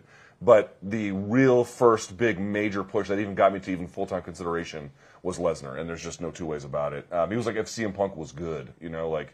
It had all of that and then some. But yeah, so John versus any of those would be... Dude, even John versus Curtis Blades would be... I'd be into a valuable fight. Like, there's a lot of fights that'd be valuable. I tend to think he's going to wait for gold, maybe. Luke, Dana White is interested in potentially signing Kayla Harrison. So here's the quote he gave to TSN's Aaron Bronstetter, I believe, earlier this week. "That division is still there for the champ," White said. "The day that Amanda says she doesn't want to defend that belt anymore, we probably let it go. It's there for her, and I'm interested in the whole Kayla Harrison thing. She thinks she's the best in the world. There's only one way to find out. Come over here and fight the GOAT." End quote. His tune is changing. Dana admitted that they are talking to each other. So it tells me that when Kayla was winning, he was doing the promoter bit of, let me lower how much you can reasonably ask.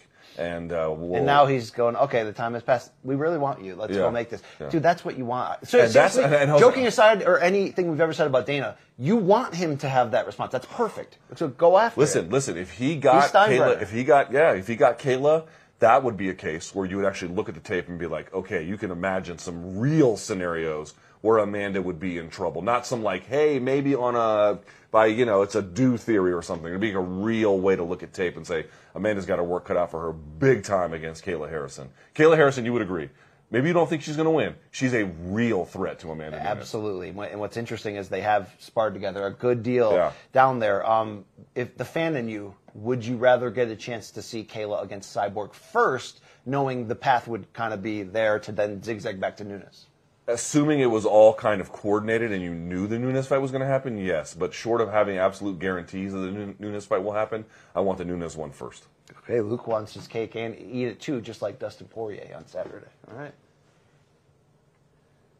That's me bringing it back. No, thank you, Dave Coulier. It's me bringing it back around. Thank you, Dave. Thank you, Dave. That's the end of our 5 topics this week. All right, man. Okay, UFC 269 leading the charge there. Do you want to do a little dead wrong? Hey, that's what we owe it to the audience to take L's. That's what we do, really, is just take L's. morningcombat@gmail.com is your email address every Friday. You send in. Look, we sit in front of a microphone and make fools of ourselves weekly. We might get some shit wrong, but, you better bring a receipt. Bitch. And they do. Dead wrong. They do. Waiting on that animation. There we go. A little late, but that's okay. All right, Greg is coming. Coming on? Let's come on here. Gentlemen, at 1 hour and 39 minutes of December 2nd, Brian mentioned to Luke that he didn't think Luke was as into the Mexican BBLs as he is the South American. We're going to dead wrong this or something? Luke fired back with a Salma Hayek reference being his BBL Shangri-La. This is dead wrong. For Hollywood. This is dead wrong. Where Hayek is a Mexican citizen, her ethnic heritage is actually Lebanese on her father's side and Spanish on her mother's side. Yeah, but she's a Mexican national and Mexican by culture. No, I knew you'd take that lane. No one will ever forget that snake dance from Dusk Till Dawn, though. He's right. Keep up the good work, boys. I think you need to say each other's names more often, though. Hey, BC. Peace and love from Greg. So I think that is an L though for you. Sort of, because not really, because she grew up in Mexico. She now lives in London. Yeah, but you're as pedantic in every other way. So for you to act like doesn't matter now. Who is an authentically Mexican person where you can derive their entire heritage from there? Nobody. It all dates back to. Let's go to the jury. Jake, does Luke take an L on this? Dude, you're going to tell me Salma Hayek's not Mexican? Boy, someone should inform her of this because she doesn't know that. I don't think it's an obvious role. I think if you could go. Yeah, exactly. Thank you. Jake's he's very pleasing to me. You act like she moved there and her first language is Arabic. She speaks with a Mexican accent. All right, Tyler is here. He says, when BC was talking about great replacement fighters in boxing history improving a fight, he said Vitaly Klitschko filled in for Kevin Johnson. He actually filled in for Canadian Kirk Johnson in making the Lennox Lewis fight. Great fighter, never met him. Vitaly actually fought Kirk Johnson 6 months after the Lennox Lewis fight. That's a good correction, actually. And took him underwater for a second-round stoppage. I'll take that out. Yes, I said Kevin Johnson. It was, in fact, Kirk Johnson. Good and call. You're right. Vitaly did take him to the woodshed shortly after that. So he got it all done there. Too bad we didn't see a rematch with Vitaly and Lennox, or too bad we didn't see that during that stretch when Vladimir Klitschko was, he was just destroying people you never heard of. But that's who was out there, right? Wouldn't you have loved Lennox Lewis to come back and... Yeah. I would have loved that. I know he got out at the perfect time, and oh, by the way, Lennox has only lost twice, and he revenged both by knockout. So, he's done everything he could to protect and put that legacy out there. But I would have liked that. I'm asking for a lot. I know. I would have liked one more. Yeah. Kevin says, looks like BC wasn't paying attention in his Factory Town Elementary School's math class, because on Monday's MK at 21:25, BC says this about Kyoji Horiguchi. For 4 1/4 rounds, he looked like the best bantamweight in the world. before getting knocked out in the 4th round, which of course means the fight lasted for Into the less 5th, than 4 rounds. By the way, if Kevin Lee becomes a future Bellator or PFL or even Triller champ, it still counts. I agree with that. That is dead right, Kevin. We did say future world champ. Yeah, I'll take the L on the math there. I didn't know. Yeah, I screw a lot of things up. That's all right. Sorry So do about I. that. All right. Daniel says, Luke does not seem to know the weight of boxing gloves in a professional fight. I should have dead wronged you in the moment, but I don't like to always cut you off. Because I said there were 12? I always cut you off. Yeah. I got to stop cutting you off. Yeah, the 12 are for practice, but yes. He has referred to them as 12-ounce gloves in Monday's episode, blah, blah, blah. Only because of those are the practice ones. But yes, that's right. They're not 12 ounces. Luke, boxers don't even use 12 in professional matches. Yes, they're 8 rounds, and then above 147 pounds, they're 10. 10 ounces. 8 ounces and then 10, yes. You get what I'm saying? Yes. I'm sorry. Below 147, they're 10 ounces. Yeah. Yes, that's and right. then above. That's Okay. right. God, maybe the show should The 12s are just heavy bag practice. He's right. Maybe the show should end now. All right, Luke, if you're going to cover boxing at a bare minimum, know the glove size. Yeah, love there the you go. content. This guy would definitely do a better job than everybody else. He's that smart. All right, RL is here. I don't know if that means Ruthless Robbie Lawler. He says, last week on Monday and Friday episodes, Brian kept referring to Rafael Fiziev as Kazakhstani. No, he's he's is dead wrong. Azerbaijan, but he's Well, let me tell you, Luke, okay? Which is dead wrong, which makes sense because he is about as Kazakhstani as Luke is Indian. Fiziev was, in fact, born in Kazakhstan to a Russian mother and an Azeri father. Yep. Grew up in Kyrgyzstan, where Valentina was born, but to Ukrainian parents. Yeah, that makes sense. So Valentina's Ukrainian by family origin, but was born in Kyrgyzstan. That's right. Yeah. Love the show, but please get your former Soviet republic straight. That's a fair request from RL. That's not All right? unreasonable. All right. This one's from Greg. On episode 238 this past Wednesday, Luke was dead wrong when discussing the 269 storylines. When he mentioned Conor McGregor, Luke claimed that Nate Diaz had defeated Conor via TKO at welterweight. No, sub. Despite Nate actually... You corrected that in real time. Yeah, he won. Here's the thing. I had misunderstood. I thought you had said via stoppage, which, yes, that would count, but obviously a submission via rear naked choke is not a TKO. He also says in the Have You Seen the Shit on Monday Subway segment where the guy got knocked out by the doors, yes, that you, not Jim Morrison, but you said that this I thought it was took place DC? in D.C., but this actually took place in Montreal. They must have a similar looking platform. Oh, they want a dead wrong for our final one here, Luke. Talk about Tokes again, whatever. Tokes. Toke? Not Tuki, not your daughter. Tokes. Toques. Oh, no me toques? Yeah, okay, Tokes. Okay. Like, don't touch me? Luke, here we go. John and David saying, morning, Brain and Luke from the Canuckland. They called you brain? Yeah, that's how he typed it in there. I don't know if it was an error. This is dead wrong, this ass wipe from the beginning. Can we dead wrong Luke's jeans? I don't know if anyone's seen these. Fuck you, there's your Lucky Brand right? jeans. And you're, don't, stop, No, stop. He'll get so angry because he's a little bit of an old bitch, so he'll get like extra angry. Dude, Brian is wearing clothes that literally a homeless drifter who sucks dick for cab money is wearing. And he has the temerity to mention intentional holes in my Lucky Brand jeans. Bitch, you'd be lucky to wear these, you fucking clown. Do you remember when Bob Saget on Half Baked was like, "You ever suck dick for coke, man?" That's an underrated 2000s classic. Yeah, that is so good. Wow. Yeah. Okay. So, love the show and the banter so much, so that this is about the only MMA podcast I follow. I wanted to call you out though. Okay. For something that every single Canadian knows and hopes to get BC back into the win column. A toque is a hat worn in the winter, sometimes with a pom-pom and sometimes without. A toque? We have a Canadian here. He says it's a toque. Oh, that's Jack from Alberta, yeah, right? Yeah. Oh, Edmonton, shit. Alberta, yeah. A toque. You can call them beanies, knit caps, and caps, but the proper pronunciation is toque. It rhymes with Luke. Stay warm, A. Stay warm, eh? Eh? Stay warm with some maple syrup, eh? Boom, boom, boom. Let me hear you say ayo. Hey-o. Girl, your booty is so fine. All right. Luke, I think that was our show for the week. That was it? That was it. How'd you feel Morning about Combat at How'd you feel about Gmail. it? You know, here's what I like this feeling I have right now. I have a feeling of uneasiness because I can't tell if that was our greatest episode of all time, Luke, or our worst. No, it definitely wasn't our worst. And I think it's all or nothing. I think they might actually be the best then. It was teetering off the rails at times, Luke, but I like the heat. I like the spice. Okay, are you sober? Yes. Have you been sober for the entire show experience? Absolutely. Okay, all right. You? I am sober, sadly, but yes. What, you think sometimes I've got, you know, when you're... Couple uppers. When I just hear you... A couple lines. When I hear you randomly giggling, like I did yesterday, I can usually tell what state you're in. Yeah, Nevada. That's what state. By the way, you should dead wrong you. People get on me all the time. It's Nevada. So people from Nevada don't like it when you say Nevada. They say Nevada. You know our guy Jack? Yes. He's an influencer, bro. Yeah, he is. That's He it. should influence you to wear clothes that don't look idiotic. Yo, he's DJ'd in front of the masses, bro. What was the name of that thing you DJ'd? EDC, for folks who may not know what that is. That's for people on EDM, correct? And MDMA. Damn right. You're damn right. And MDMA. I love our staff. Very talented staff. This guy Ty over here, he's done many adult movies. Also, the guy who's done the sound of Ty, you talking about? Yeah. Did you notice No, he hasn't performed in them. No, He's been did you know he's committed several crimes with a firearm? I found this out doing a random search on Google for him.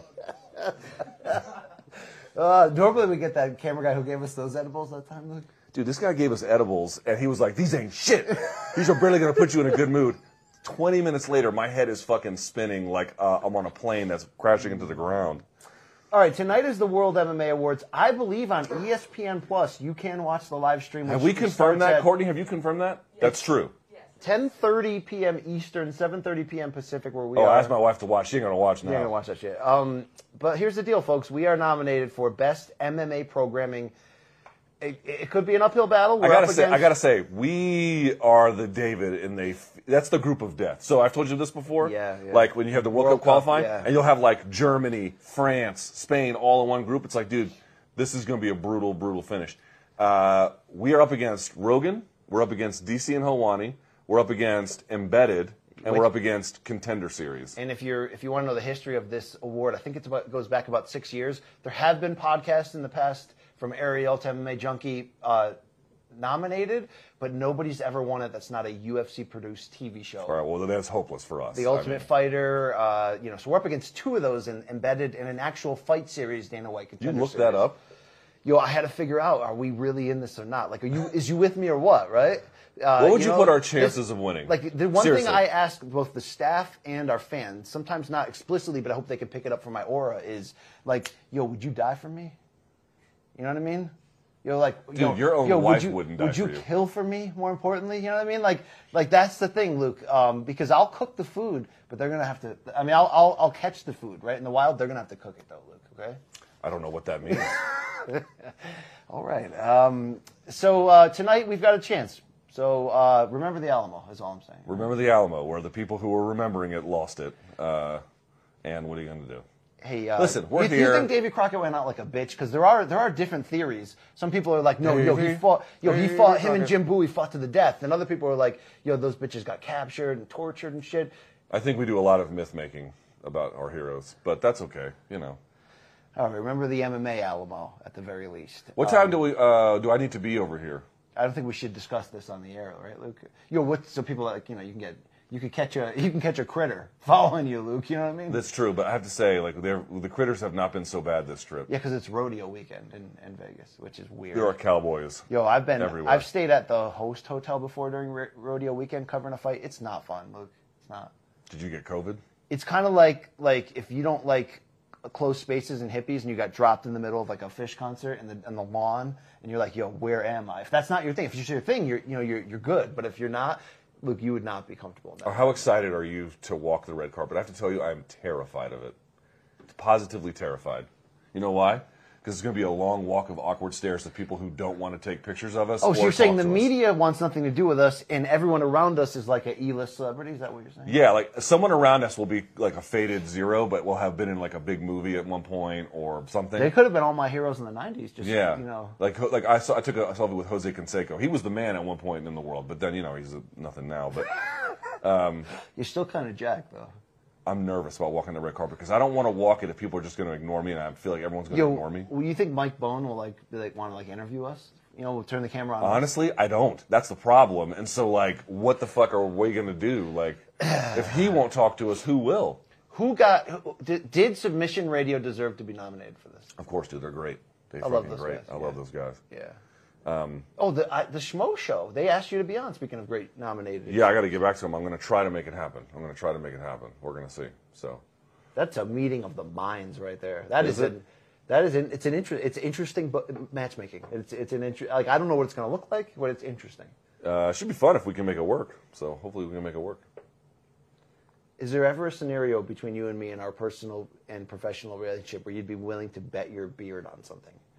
I mean, it'd have to be severe. I get it. It would have to be severe. I don't really understand but you. I would deeply take this concerned chance. about things about me that I don't think twice about on you. I think the world needs to see you. Why don't you worry about dyeing your hair less? Remember when Chuck Mindenhall took off his hat that one time? We were like, whoa, episode 6 of Star Wars. Like, hey, Darth, can you put that shit back on? Yo, you without a beard would be weird. Like, that'd be real weird. Yeah, well, so don't worry about it. So it's we not should going get anywhere. a life bet where, look, obviously the odds would be against it, so it's something that I have to deal with. Since I know you're the world's biggest pussy, you get a tattoo, I'll shave my beard. How about that? I don't believe you'll follow through if I get a tattoo. I don't believe you'll get a tattoo, so I don't have to worry about it. No, but I actually don't have trust that you would fulfill your end of the... I would sign a contract to that effect. And I know you are such a hoe, you would never lay down for the needles. Who's going to be the lawyer? Can we have Stephen Espinosa? He's a former lawyer, Stephen Espinosa. Yeah. Maybe he can type it up. Yeah, I'm sure he'll get. You think he can get me a will while he's at it? Power of Can we attorney. do the living will? Can we just get a one package deal with Stephen? Yeah. I'll shake on it. I'll sign a fucking bind here. I'll sign it, dude. Come on. Higher for the camera. Let my people get back to you. Oh, you see, this is an easy thing to bet against. You know, you're American Alpha, dude. I don't understand why you call. It's like me calling myself a black woman. It's like, wait, what? So like, I am American, right? Okay, but it's got like no reference to reality whatsoever. You're like the least alpha dude I've ever Do you not get encountered. the reference, Luke? We are at war. And while we may be in friendly time with the great Ariel Helwani, for example, We're at war with him? I'm at war with everyone, Luke. Okay, it's a beautiful war, but I'm fucking coming. Okay, You're the Rachel Dolezal of identities. You're just pretending to be something you are absolutely not. You see Richard Comey at the Loma presser yesterday? He's like, "Yo, I'm coming. He was. I know, but he might get knocked out. He was going after it, by bro. Loma. So Harold Howard was right. In Niagara Falls, where he grew up, where I grew up in Nuggets, Connecticut, we had that saying. And Okay, are you going to take selfies with E-list celebrities tonight? I hope so. I really hope. I think you need to. But me being the American Alpha is I'm willing to take on Canada if I have to. Okay. Okay. Canada's nice. Two worlds collide. Rival I like nations. Canada. Luke, there's not a brand or someone I'm not coming after. Okay, Rachel. Whatever you say. Pat McAfee, you're making $30 million. Okay, guess what? I'm coming, bro. He's got that FanDuel money. We got that DraftKings money. How about that? We got that DraftKings cash. All right, enough fooling around for one day. That's Luke Thomas. I'm Brian Campbell. Hey, could the camera be a little bit more cutting my head off with lazy ass camera? I want you to remember DraftKings, the official betting partner of the UFC, the NFL, and we got a great deal going with them right now. So here's the deal: download the DraftKings Sportsbook app. Poirier, Oliveira, Saturday night. If you bet $1, that's right, on that fight, if one of them lands a punch, you will win 100 betting dollars and credits on the draft. That's good. God. Okay, you're like, yo, I'm not into that. I'm into NFL. I got to bet on the Patriots. Okay, with the $1 UFC thing, use that hundo on the Patriots. Whatever you have to do, but you got to use our code of combat. Luke. KOMBAT on the DraftKings Sportsbook app. Use that in there, and dude, you're flipping houses, you're flipping money. We're going to give you $1 on the world's easiest bet, and they're going to give you $100 to make. If someone told me I'll give you $1 and then in return I'll get 100, I'd be like, wow, that's a great deal. I would take that deal. That's the deal we're making for you. Your dad used to do that pull the finger joke on you when you were little. Hit different ones, but not that one. Not particularly that one. That's pretty cruel. That pull my finger? Why? So my dad would bust ass, and I would. That's Larry King style right there, right? Larry King didn't even. I have a Larry King story I told. Larry King. Turns out was a farter. All right. Download the DraftKings Sportsbook app now. Use the code that we mentioned, and must be 21 or older in New Jersey, Indiana, and Pennsylvania. New customers only on this. Minimum $5 deposit and $1 wager required. One per customer. Restrictions apply. See DraftKings.com/sportsbook for more details. And if you have a gambling problem, please call 1-800-GAMBLER. Luke, morningcombat.store is our own merch house. And last chance, do it today. You want to get your Cyber Monday deals? You want to buy a big load? You want it there for Christmas? Order today, folks, okay? Do it. Get it done. You're running out of times. What do you want? Drug rugs? We're trying to get a few back in there, Luke, but you can buy everything else. Great Christmas line of Luke and I touching tips on sweaters, not just underwear.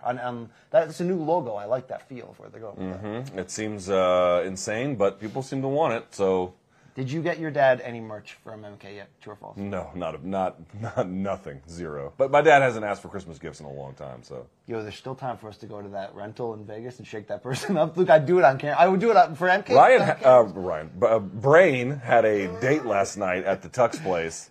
I can fathom no other reason that it took so long other than you had a really intimate moment with a very hefty lady. That's rude, but it took very long. It was a very long rental. I got it done though. It will be on we have footage of it, so you'll see it later. Thank you to our staff who crammed into this hotel room. Thank you to you, the listener. I hope we delivered a UFC 269 preview that nobody else is capable of. Okay? I don't think that they are. Yeah. And if you see us in the awards tonight and we've lost, send us a nice tweet or a DM to make us feel better. Or just forget about us, like most people will. Think we'll be nominated ever again? You think this is one out? I was surprised we got this one, but you never know. It's possible. Chance in hell? Yes. You're saying there's a chance. You're Yes. saying we got it. They're saying there's a chance. Yes. Like Lauren Holly in Dumb and Dumber. Yes. Saying more like 1 in a million. We should dress in those same tuxes, man. That'd be so epic. I don't have the balls to do it, but I have the balls to do it. Yeah, that's probably which one would you have? The orange or the blue? I'd like to go like the powder blue. I'd like that. Yeah. I have to wear the fucking orange. I'd be the orange if that was the deal breaker. Would you wear? Here's the real question: would you wear the cane and the top hat? That's the thing. 100%. Yeah, I'd go there. It's not my preferred route. I don't want, but I'd go there. Yeah, so that's it. Morning Combat is over. That's Luke Thomas. I'm Brian Campbell. Thanks to the staff, Showtime, Malka, CBS Sports, all that and then some. Tall, pale, and handsome, at least at one point in my life. BC is signing off here. Follow us below on those socials.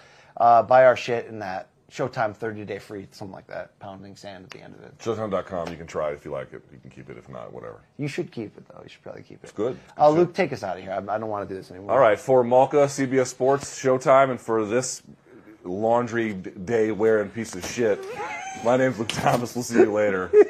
May all your games be loyal.